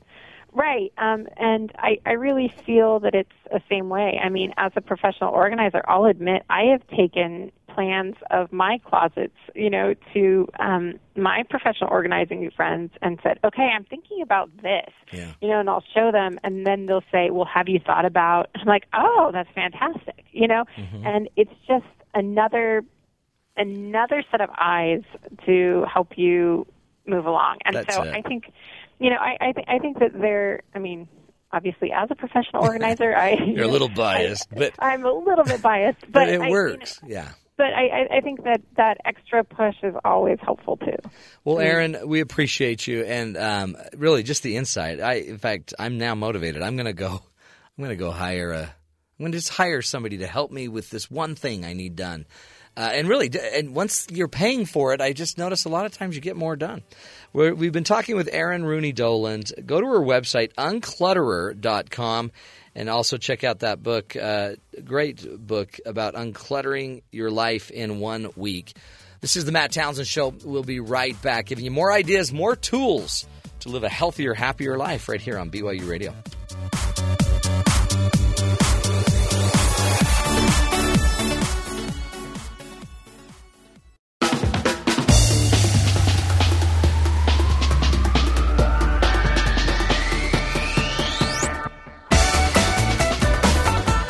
Welcome back, friends, to the Matt Townsend Show. I'm going to hire somebody. I've got to. They'll come in. We just have I think we are a storage house for all of the junk mailers, everything, coupons, and it's just too much information, and we end up making piles. Can't you see the clutter? Oh, yeah. Can't you look at something and we say... just keep resorting it and then moving it and resorting it. But can't you tell I need this, I don't need this, and just get rid of what you don't need? Yeah. But that's, I guess, the rub. You can't. Well, yeah, I can. Oh, you can? Yeah. But the family can't. But like my wife likes coupons. Okay. And so get buried in all coupons. These mailers come in with coupons, and then you got to keep them because you're going to use them, and she uses them, so we save a lot of money. I mean, not as much as I make on Kohl's Cash. Right. But we save a lot. I mean, just be realistic here, right? If we're going to be real and really counting money, I'm like rolling in it. So that's the deal. But she's so organized in so many ways, except that's, I think, just one thing that overwhelms both of us. Well, and the kicker, too, is not that, you can use this now or not. It's like in the future, it's worrying like, well, in the future, I could use this. This could come in handy. Yeah, potentially. Yeah, and then that's where it gets in the process of just being sorted, putting somewhere else, and then that gives the illusion that something's being done because it's in a different location than it was. And see, that's the trick. And the minute you put off the idea of fixing it, you're just moving chairs on the Titanic. Now you're just playing the keep moving game instead of the fixed game. Once it's fixed, and like you were saying, you just sort it. The minute you get your mail, you throw half of it in the recycle bin. We just walk right to the recycle bin, doesn't even enter the house. And then you take your bills, and you should put them in the bill bin, or pay them all online. Yeah. And ask for everything to be online, so we're not even having a paper trail. We've done a lot of that, quite a bit of that, trying to just simplify it because you don't need all this paper. Yeah. And there's all these, records are kept online now, and so you can have those types of things. If it's really important and you want to have a paper copy, you can do that. But now there's other technologies where you can kind of simplify it. Right. Simplify your life. Even to the point of we use some document organizing technology on the show with Evernote. Yeah. And you can take a picture and save it. I do that a lot with a lot of documents because it's a piece of paper with a number on it. That's right. And you need the number print it when you need it. So it's on my phone. Well, they even have scanners now. You just take all of your bills, put them in the scanner. They'll naturally scan them and file them for you, and then you've got them. But you're not using any more space. That's how you could save space in your house. Not just clutter. You can get rid of filing cabinets, things that used to occupy so much of your, just attention. Oh, it sounds like heaven because it can overwhelm you. And then let's just say you have that, and let's say you have a laundry problem, or let's say you have a yard problem or a holy cow, now everything starts to pile up. And you can't just keep paying for everybody to come do it. I mean, I can't. You guys probably could. A lot of you probably like to go do the yard. I think there's something to be said for electronic clutter too, though. I mean, I wonder if even filing stuff electronically is still kind of moving chairs around the Titanic, because It kind of is. Yeah. Because you're just resorting, you're moving it to a different location, That's right. but you're not taking care of it. Well, and again, they'll offer you all of it electronically anyway. So if you need the bill and you want to look at the bill, it's right there. But I guess what you need, though, is you need to be tech savvy enough, have the same passwords, have the same access, write this stuff down when you get it so you can get into all of these accounts. That's my problem. And I couldn't even get into my account today. And have a system to get rid of it when you don't need it. Yeah. Delete it, after a month. Because there reaches a point where even like on your computer, you can't find the files that you need because there's so many files on your computer. Yeah. You need like a 2 terabyte hard drive just to hold everything. It gets crazy. It's funny. My phone, I just got a phone that's like 64 gig phone or whatever, and my wife got a 64 gig phone, and hers is full. And I'm like, what? Full of what? Full of videos. Well, delete. Well, yeah, but she'd then have to choose. Like videos she's taken? Like of the kids playing basketball. Just plug it into the computer. Me when I'm working out, stuff like that. Easter morning, I took a bunch of pictures and videos, went downstairs, uploaded them, distributed them to the family, and I was done. Ours They're off upload my phone. automatically. So Yeah, they're you not do that only too. 64 gig on her phone, it's 64 gig on my Dropbox, and it'll just keep. So I have a lot of room on my Dropbox, and we hooked my wife's phone up to it, and that space is just slowly evaporating. Yeah. But it's because she's the one taking the videos. And she knows what's in the videos. And they're important because that was that shot he made that won the game. You can't keep that on one device, though. You should just start deleting videos and see how that goes. Yeah, that would. Well, yeah. There's some videos of like me working out that, Is that code for eating Cheetos? No. That's me shirt off lifting weights. Whoa. Too much information. Why? Just, we don't need to go there. Yeah, those videos should definitely be deleted. Yeah. Well, no. Nobody should have to watch There that. can't be anything good Well, now that people, in a Matt Townsend workout video. but now that people can get into my email, I'm scared. Because what if they pull these down? Just not good. Well, I mean, not good for me. Great for everyone else. Get those out on the internet. Public indecency. Put that on YouTube. Declutter time. We're going to do it. Hey, folks, that's hour number 2. 2 hours. Hardly any pain. We'll take a break and come back with our final hour. This is the Matt Townsend Show. You're listening to us right here on BYU Radio.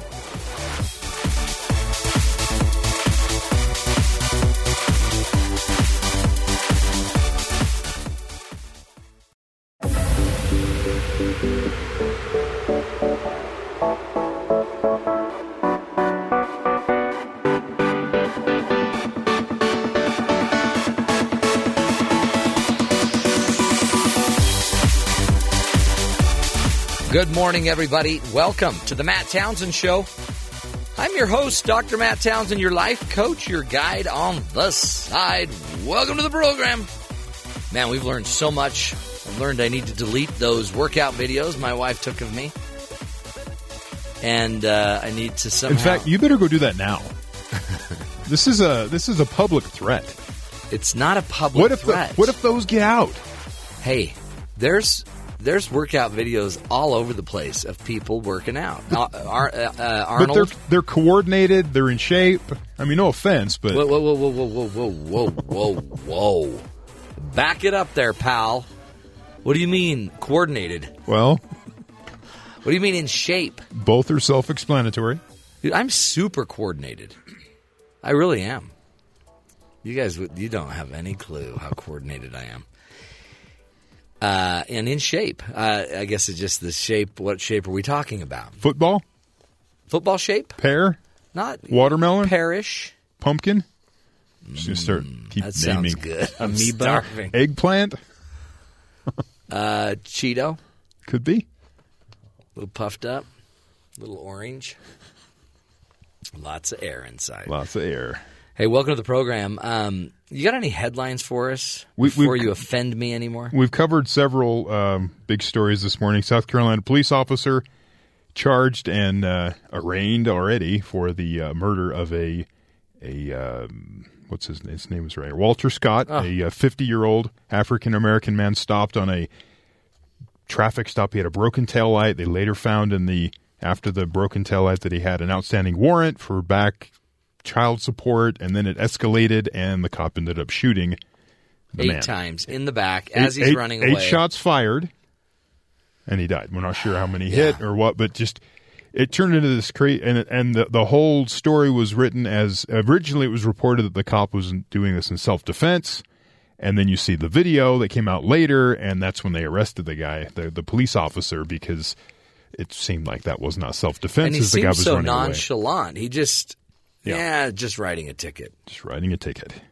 So that police officer's been arrested. He was arraigned. There's video of him in the jumpsuit, standing in court. So they're it's hard to moving think of forward with any that. information he'd be able to give that would change that. But really, he'll have his day in court. We'll see. Yeah. Ferguson had their Missouri. Here we go. They had their city council votes. They added 2 additional African American council members. Total now 3 out of 6 sit on the council. The interesting thing was the voter turnout. Is it going to be high after all the protests and the people looking for change and wanting change in this community? They got 29%, which is high. Yeah. For an off-year April city council, it seems kind of insignificant. What's their normal percentage? They said normal is around 12%. So that's great. So they got 29%. Not quite.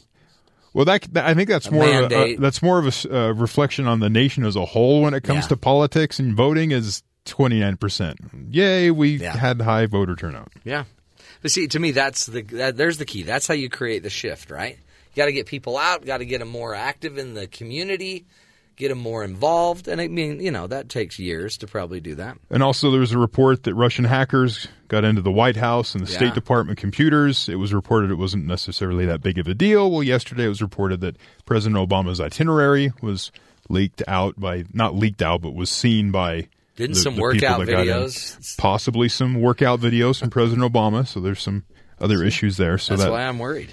Rand Paul declared he's in the game. He is going to run. And then his video was pulled from YouTube because they didn't get permission to run the music they were using on the video. That should be fixed rather quickly and back up. But that's something that happens quite often is people don't ask permission to use music at campaign events, and then that comes back to haunt them. There's a price to pay, kids. Kind of interesting. Another story. Yeah. Found this yesterday. Floyd Mayweather. Yes, the great. Him and Manny Pacquiao have a fight coming up. It's supposed to be the fight to end all fights. $100 million whatever.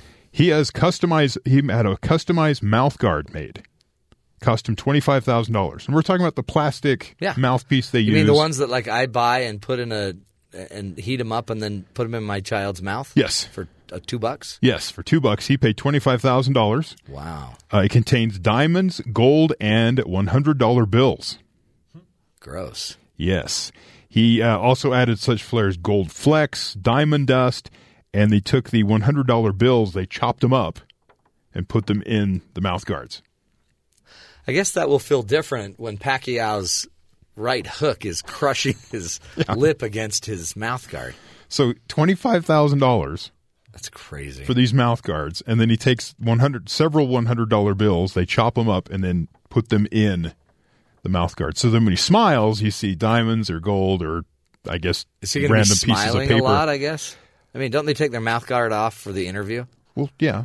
So that was a waste. No. Hey, put it in my pocket. It's not a waste. This is Floyd Mayweather. Yeah. He has more, so it doesn't matter to him. I mean, he should have just spent it all in his trunks. And if you would like, you could purchase some of these designs for your mouth guard.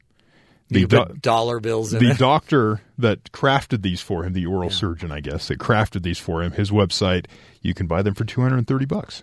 Really? So I'm not sure why it costs so much for. Well, gold. He has gold and diamonds. Mine, I guess, would probably be more like I don't know, probably dollar bills. Zirconium and and iron even pyrite, some pyrite, fool's gold. Also, probably I'm sure it would have to have some copper. Yes. So mine would be all coppery, more dangerous metals. Dirty to be put dollar in your mouth. with lead profanity on it. Excellent. Lead paint. Paint chips. So just sort of extreme there. Did you hear about the Burger King wedding? No, but James, listen, this could be a big deal. Burger King is paying the expense and providing gifts for the wedding of an Illinois couple with an interesting connection to the fast food chain. Joel Berger and Ashley King accepted the company's proposal on Monday. The couple announced their engagement this spring with a photo next to the sign at their local restaurant. They're leaning on the sign and blah, cute. Blah, blah. The merger of Burger and King. They'll be married July 17th, but Burger King is going to provide crowns. Oh, beautiful, for them. Beautiful. And they ask that they live happily ever after. Do they get free food? They're going to cater. Ooh, nothing says wedding better than char-broiled hamburgers. Have it your way. Now, the problem is that I see in this, because I'm cynical. You are a cynic. Burger King jumps in like they're doing this benevolent thing, helping out, when essentially they're just trying to benefit on some marketing that costs a lot less than... I just read the article, right? There is a in the contract, they have to name their first child Whopper. Or Whopper Jr. Or Whopper Jr. Well, yeah, it'll be Junior till it's older. Right. Whopper. That's crazy. James, are you interested? Well, I'm trying to think of any companies that have the name Birdsall on them or something like that. Birdsong is a stir-fry company. Okay. It's close. It's not the same, but... We could do, is it Birdsong or Birdseye? Maybe it's Birdseye. I don't know that you want Birdseye. Yeah. I'm sure you could get a bird feeder. That could be cool. You could probably have a mixture between a bird feeder and a sawzall. Bird sawzall. These are great ideas. So what I'll do... These are free, by the way. I'll contact the company and say, hey, I got a huge marketing opportunity for you. Huge. You can cater my wedding with bird feeders. We'll even talk about it once on BYU Radio. Just once. Just once. And this is it. This is the moment. This was the moment. Yeah. That was the moment the idea was born. Yep. Copyright. Trademark that. Okay. Put that on a meme. Send it out.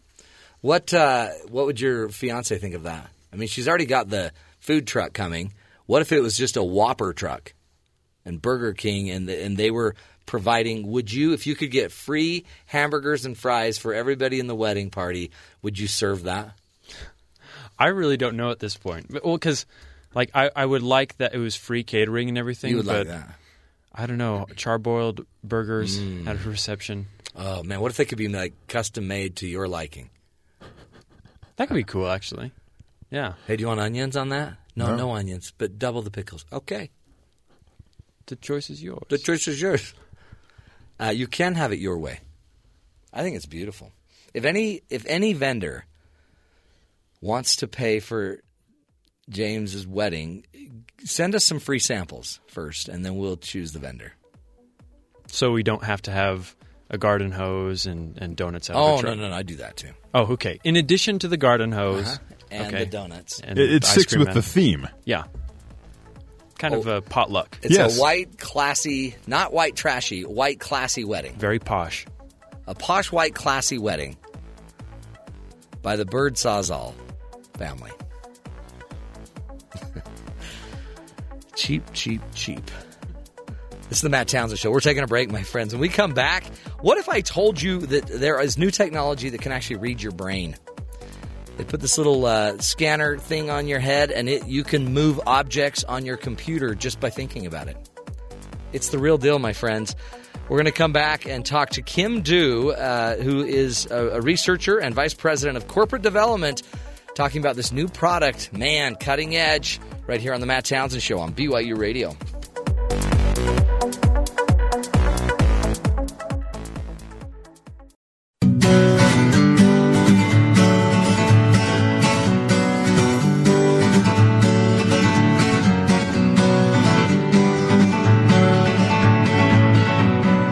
Welcome back, everybody, to the Matt Townsend Show. I love that song. On the show, we like to give you latest technology ideas, also just the tools you need to find a better world and maybe even see a better world.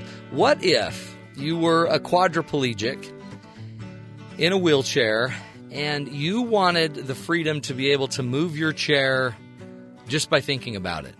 So if you want to go right, you just think, I'm going to turn right, and we turn your chair right, and then you need to just go forward, and you go forward. How powerful would it be if you could just think and make something happen? Well, guess what, my friends? The technology now exists to do that, and our guest, Kim Du, is going to be talking to us about it. She is the Vice President of Corporate Development at EMOTIV, which is a bioinformatics company. It offers this unique platform where that kind of combines brain research with just your day-to-day technologies. What if just by putting this headset on, and it's not actually too intrusive, it's not like a major helmet, it's just it's kind of like a headband with a few prongs on it. I don't know how to explain it. We'll let her do the explaining. But what if you could just put that on and change your channel, sort your email? Powerful, powerful tool. Kim Du is joining us. Kim, welcome to the Matt Townsend Show. Hi, Matt. How are you? I'm doing excellent, and I loved your TED Talk. There's a TEDx talk that you did about this new technology. Now, just teach us, kind of in layman's terms, what is it that you're offering in this EMOTIV technology? Sure. So actually, the TED Talk was our CEO, Tom Lee, weren't you on a TED Talk where the guy practiced it? No, that wasn't me. That was our CEO. But, that was? Okay, sorry. Yeah, no worries at all. So EMOTIV, like you said, is a bioinformatics company. What we offer is technology that brings brain research out of the lab or a clinical space into the world. Traditional electroencephalograms are cumbersome, they're very expensive, they require specialist knowledge, and the user to sit very still, wear a hairnet, oftentimes there's skin abrasion and conductive gel used. And it's quite an uncomfortable experience.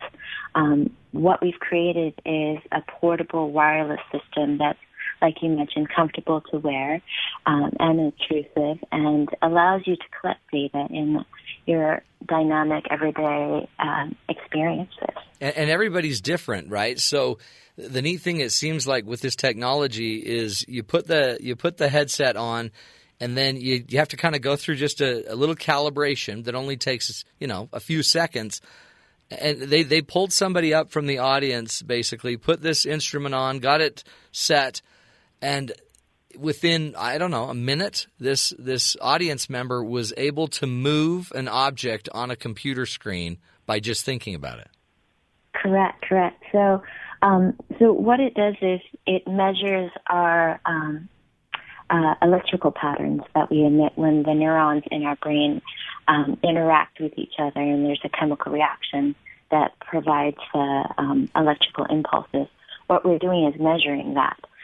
So when you do a mental command where you're controlling a virtual object with your mind, what we're doing is observing those electrical impulses, recording them through our software, and then using that as a trigger to be able to move the object based on first a neutral setting to create a baseline, and then a recording for a push or a pull or a disappear action that can be translated into, like you mentioned, moving a wheelchair or turning lighting on and off. Oh, it really, I think it has so much powerful real-world application down the road. One of the things that's interesting about the TED Talk as well is a lot of times we think that technology is weakening our mind, but in the use of your technology, it wasn't easy to make something happen. I mean, certain things are easier to make happen because your brain can kind of naturally move something to the left or move something to the right. But she asked him to just think about this image disappearing. And at first he couldn't get it, but you could see that he was trying, and it would start to fade. And he kept saying, "Oh, I'm having a hard time concentrating." What's interesting about the technology is it actually might even help us be more able to concentrate in a way, more focused on our own thinking. Absolutely. So, wearable technology is promising to be able to give us the data, give us the information to be able to make decisions that will improve our quality of life and how we interact with our different environments. Up until now, there's only been wearable devices that track our physical health. Yeah. And what we're looking to do is provide tools and systems to be able to provide you with insights into your cognitive health. We're living longer, and our neurological condition is becoming more important to us and more front of mind.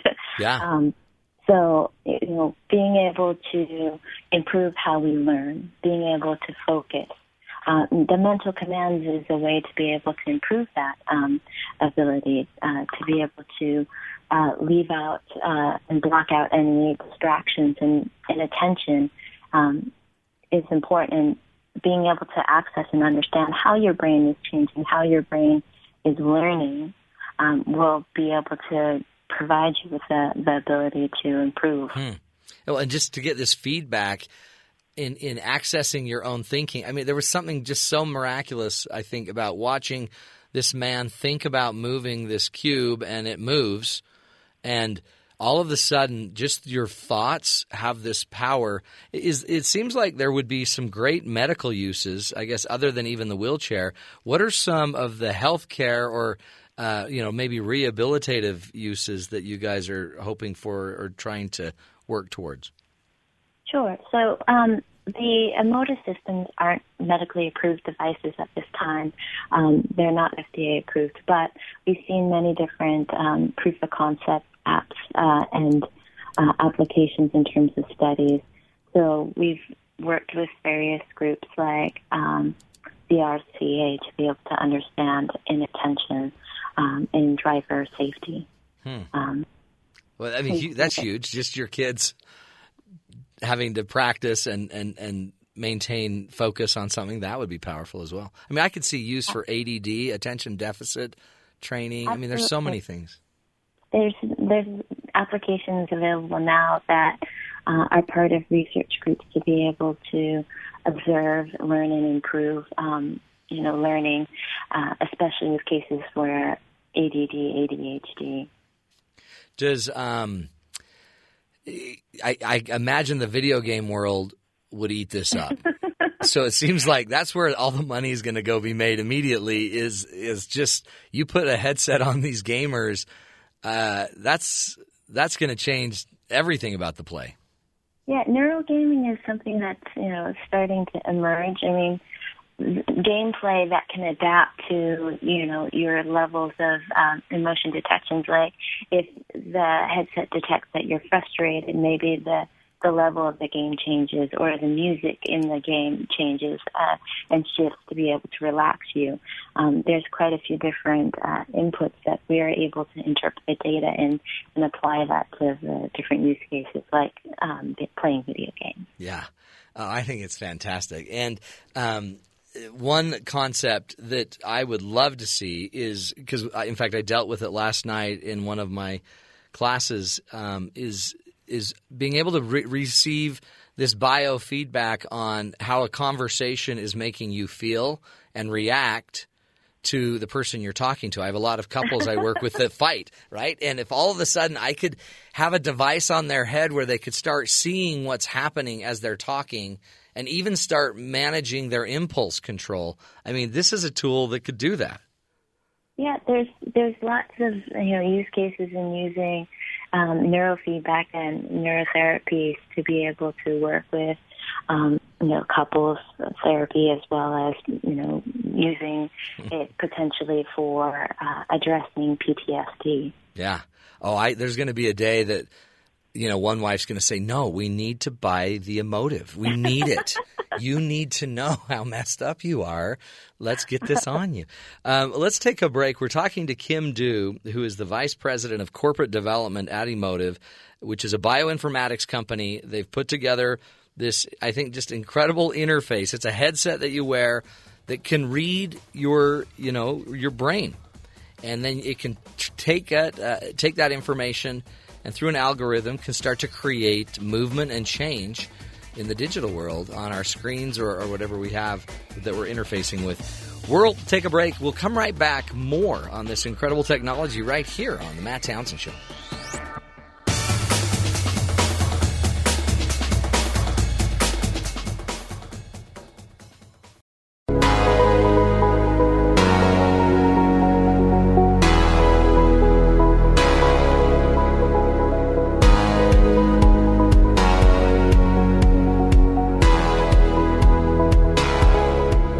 back, friends, to the Matt Townsend Show.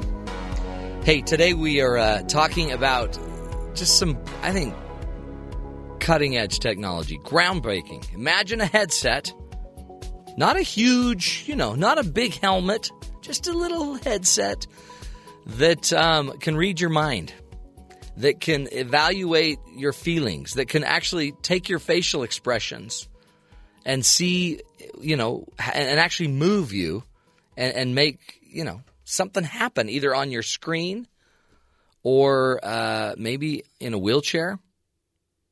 Powerful tool. And Kim Du is joining us. The name of the tool is, it's called EMOTIV.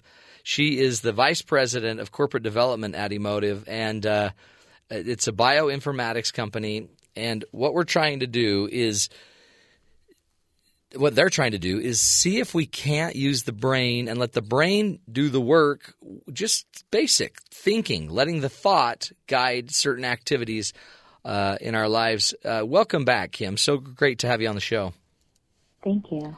It must be really fun to be at your company and to Absolutely. to see that every day there's got to be just a new interface or a new thing coming out. Yeah, we're really excited to be able to partner with different companies, universities, research groups to be able to work on some amazing and wonderful applications. Is there what's the time to market? How long is it going to take before we all start seeing a device like this coming out with our video games or in the real world? Well, hopefully now. So we've actually had our EMOTIV EPOC, our first-gen device, out to market since December of 2009. And we've mainly seen that used as a scientific contextualized EEG system for research. And what we're looking to do is launch our EMOTIV Insight, our second-gen device, which is a brain activity tracker later this fall. And we're looking at that as a use case for everyday people to be able to better understand how their brain is changing, being able to track their cognitive health, and then on the fun side, being able to control objects with their mind. Because I know the kind of these EEG devices could cost tens of thousands of dollars, but the price point on the one that was on the TED Talk was like $200 and something. It's very affordable. Yeah, very affordable. That's one of the ways that we feel that we'll be able to impact brain research. Being able to have technology that is affordable and widely accessible will lead to more understanding of the brain, more innovative technologies and applications, which will make it so that we will be able to bring research and support to maybe areas that are that don't have access to these hospitals and clinics. Well, I think it's pretty fascinating. And again, we see Google Glasses, we see all of these different things that are coming out, and to just know, though, that all of a sudden we could start taking something as simple as our own thinking, our own biofeedback, our own biometrics, and use that to integrate ourselves with other devices, other technologies, and even to be able to go free somebody, for example, in a wheelchair, that they can just think their way like the rest of us do. We're not always saying, okay, right leg forward, left leg forward. We just do it. And boy, how freeing the day that you can just get in a wheelchair and just think your way to the elevator, think your way to the next meeting. Or all these exoskeletons. I just saw an exoskeleton that they put on to somebody that was a paraplegic, and he could walk using an exoskeleton and a device that would kind of keep him up and walking. How powerful the day he just needs to think about it as well. You're going to be changing a lot of lives. Exactly. The implications of these new technologies on the special needs community is huge. We recently worked on a project with Accenture and Philips to create a proof of concept app for ALS patients, allowing them to be able to shift their lighting or their TV or making an emergency phone call. I mean, advanced stages of ALS, you aren't able to move. You're confined to a bed. Yeah. Oftentimes you can't speak. And so relying on a caretaker to anticipate your needs could often be, this treacherous 15 to 30-minute wait time, whereas with this technology, you can actually think, dim the lights, and the lighting will shift. Oh, wow. So that you can actually rest. Yeah. That kind of independence, I mean, you can't really put a price on. No. Oh, no. And again, that's why I think the future is so promising. Kim Du, we appreciate you and the work that they're doing there at EMOTIV, and just keep it up and keep us informed. Wow, really, really powerful. And when you think about it, folks, everybody can be down on technology, but all of a sudden, and on the show, in the last couple months, we've had so many examples of bionics and all of these other ways that science and technology are advancing. Just the most basic functions can now be brought to those that are disabled, to those that haven't had the chance. I also think the power of understanding our own biometric and having some method of receiving the feedback more regularly. Seriously, last night we talked for about an hour and a half with probably 18 couples who are all struggling having a basic conversation. And what we ended up talking a lot about is, so what happens when I start getting reactive and I want to fight and he wants to run, and how do we control that? And the whole time I was thinking, if we just had a tool that could alert us to what we're feeling and help us pay attention to it, and just help us notice what's going on. I think there's a lot of promise in everything, our relationships, our life, in everything we've got going on. So, you know what? Maybe don't just give up on all this technology. If you're a little more advanced in age, find a way. Get a cell phone. Start doing what you can with apps to learn so that you can keep up with it. I mean, she was even just talking about, products for the aging, those that want to keep their brain more sharp, certain activities and apps that'll be out within, very soon that might just help you stay on top of your game. Don't give up on technology. And again, the phone companies, Apple, Samsung, these companies make it a lot easier to access this information and to get the apps. So it might be a nice thing to just keep working on. Anyway, that's it, folks. Technology. Pretty simple little thing, huh? Here, on the Matt Townsend Show, trying to give you the tools. We're going to take a break, and when we come back, we're going to BYU Sports Nation. I was going to say, speaking of tools, we're going to go see and talk, I guess. I'll get to see him. You'll just get to hear him. Two great guys, Spencer Linton, Jerem Jordan, are going to be joining us from BYU Sports Nation. We're going to find out what's coming up a little bit later on their show. See what's in their mind. This is the Matt Townsend Show. You're listening to us right here on BYU Radio.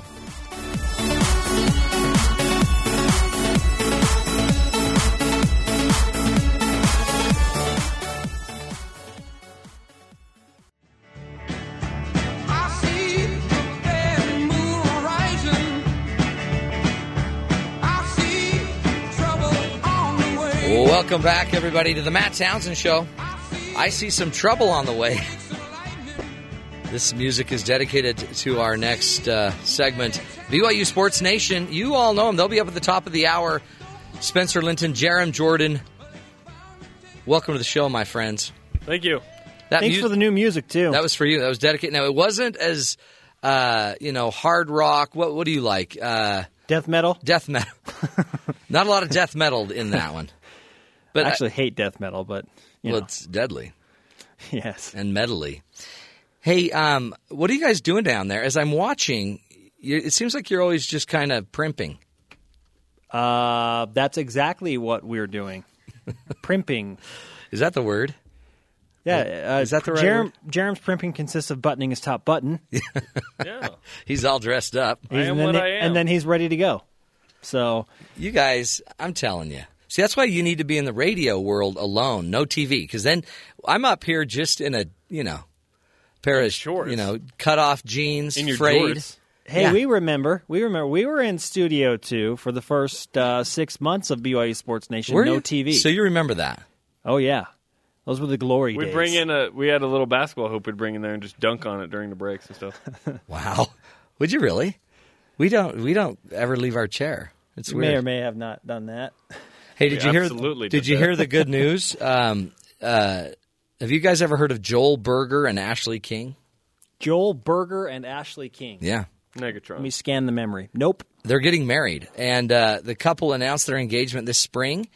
And you won't believe, but a major hamburger chain, Burger King, is going to pay all of the expenses and gifts and everything for their wedding because it's the merger of Joel Berger and Ashley King. Oh, are you serious? Mm-hmm. Nice. Yeah. Is his name Have it spelled, your way. Is his name spelled Berger? Or is Burger? it No, like the real burger. like B-U-R. the real burger? I've never seen that. The Burger King wedding. Yeah, I think it's a ploy. Flame broiled awesomeness. That's what we were saying. Like, how beautiful would that wedding smell? Whoppers for days. That's You guys smell They have Whoppers? Great fries. The catering. That There's complimentary hamburgers over there. Who wants hold the onions? The King mascot's just trouncing around. That guy scares me. Yeah, the creepy. He's creepy. King dude. A couple of years ago, though, they did some awesome commercials during the NFL playoffs where they superimposed him over a player where it looked. So Steve Young had this crazy run against the Vikings in the 90s where he ran, all over the place and avoided all these tackles. So it's the King, and he's the guy that's doing it. It was so awesome. See, that's that means everyone would get crowns. Everyone gets a free 5-piece nugget. It's good. Yeah, that would be awesome. What else do you need in the world? Hey guys, are you still doing your show today?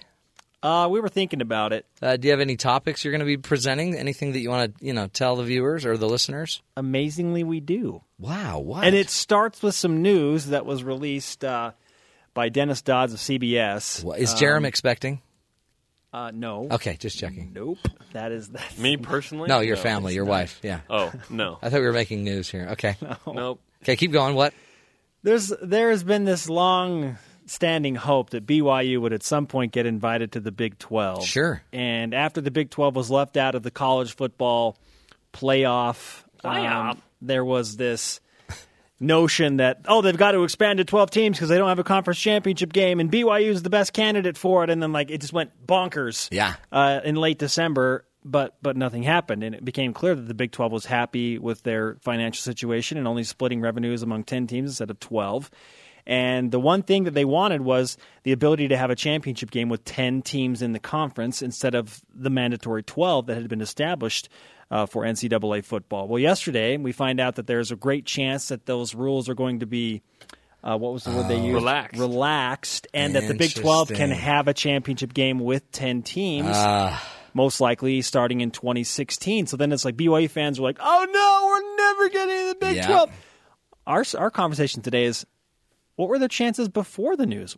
I don't think it's changed that much. Yeah, Matt. maybe it hasn't, huh? Maybe it's just you just have to give up that argument. Yeah, I don't think that it is. The sky was a sky is falling moment, and and it kind of blew up on Twitter. And it's like, well, I don't think that the chances were great even before that. You guys got to solve this? We do? Yeah, this is your show. Come on, solve it. Somehow you got to. On our show, we always give solutions. So you guys. I'll solve it for you. Mormons always want to do their own thing. Listen, you're gonna true. persecute us in Missouri. We're out. We're gonna go to Mexico. See? We're gonna go to the Rocky Mountains, man. That was independence for BYU football. So that's it. So really, you're just saying we're just playing. We're just gonna go over here and then eventually make us a state. That'd be nice. They're still in a good. They're still in a good place. They are. Is it? Yeah. Is it great? No. Is it bad? No. It's the best for now. Pieces will move. And then BYU will react if needs be later. Yeah. I mean, this could be when the TV contracts end in 2019-ish, related to the college football playoff and or with Power 5 conferences. Then moves might happen. And if they do, BYU will be in the conversation. They will. But BYU wants to be on ESPN. They want to have access with BYU TV and everything that we provide here. They won't play on Sunday, all of these things. So it makes it a little more difficult when someone comes knocking and says, hey, we want you to join the conference, but I'm not sure that we can afford you all of these luxuries that you would like. BYU's a little high maintenance that way. Well, and maybe that's it. Maybe we just need to be different that way. You know? The mere fact we're we can't play on extremely Sunday. stubborn people. We think that we have a way of doing things, and that's the way that we need to do it. But if you're going to fit into a big group, sometimes you have to give into the group. You got to play with the others, right? Is playing on ESPN more important than being in a conference? This is a question BYU has to answer at some point in the future. Oh, so you guys are going to have to answer it today on your show. Hopefully that conference has a contract with ESPN and all as well, and it's good. But BYU in a better situation than being in the Mountain West, they feel in football. I agree. See, that right there. That's the analysis that you get on your show. That's the whole show. I'm out. That's it. So he's Wait, now done. Do we have to do a show? We have to do an hour-long Yeah, show. you got to go do your show. He's done all of his talking. Jerem's talked out. It's your turn, Spencer. Carry the show. I feel bad for those that have to rely solely on me. No, it'll be great. Have a great show, gentlemen. Thank you. Thank you, Dr. Matt. You bet. Take care. Wow, that's true though. BYU, we're always been a little different. So why not be that way in sports? Why not be that way in football? And, it might be more valuable to do it the way we're doing, even though the fans may not love it, or, it may not get us to these championships. And I guess, maybe it's not about the championship. That's scary. Who would ever talk that way?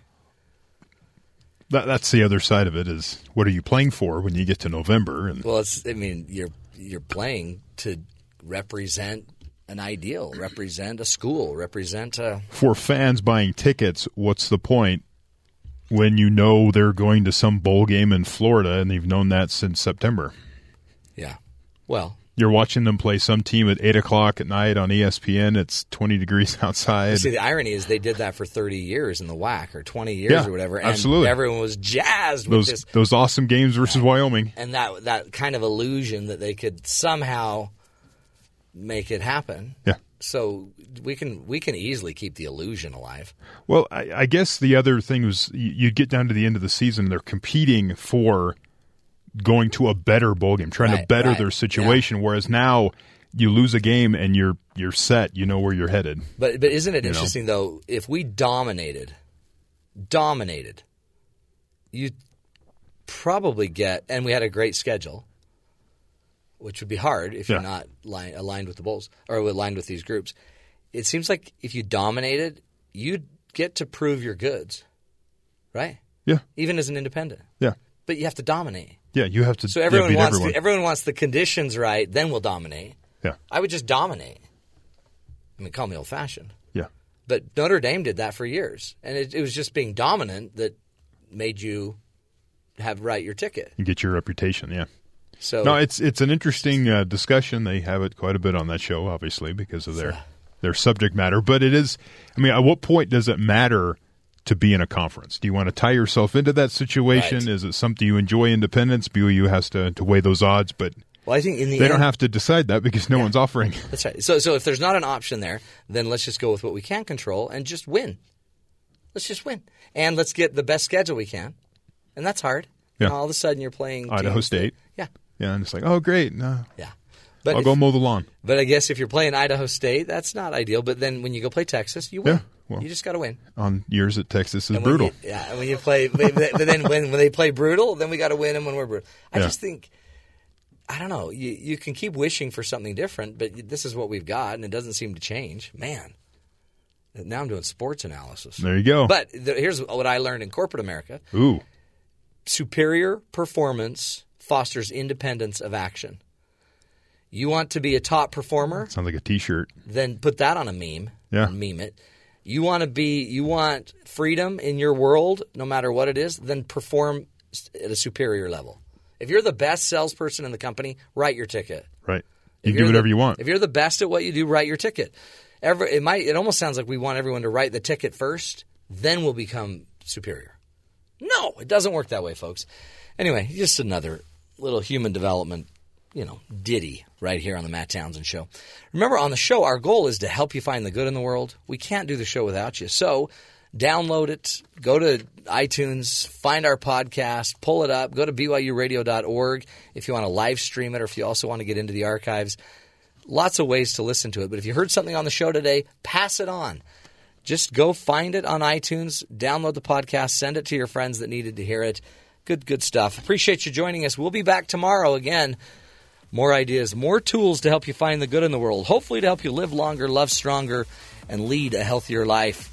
This is the Matt Townsend Show. Until tomorrow, we'll talk again. Take care.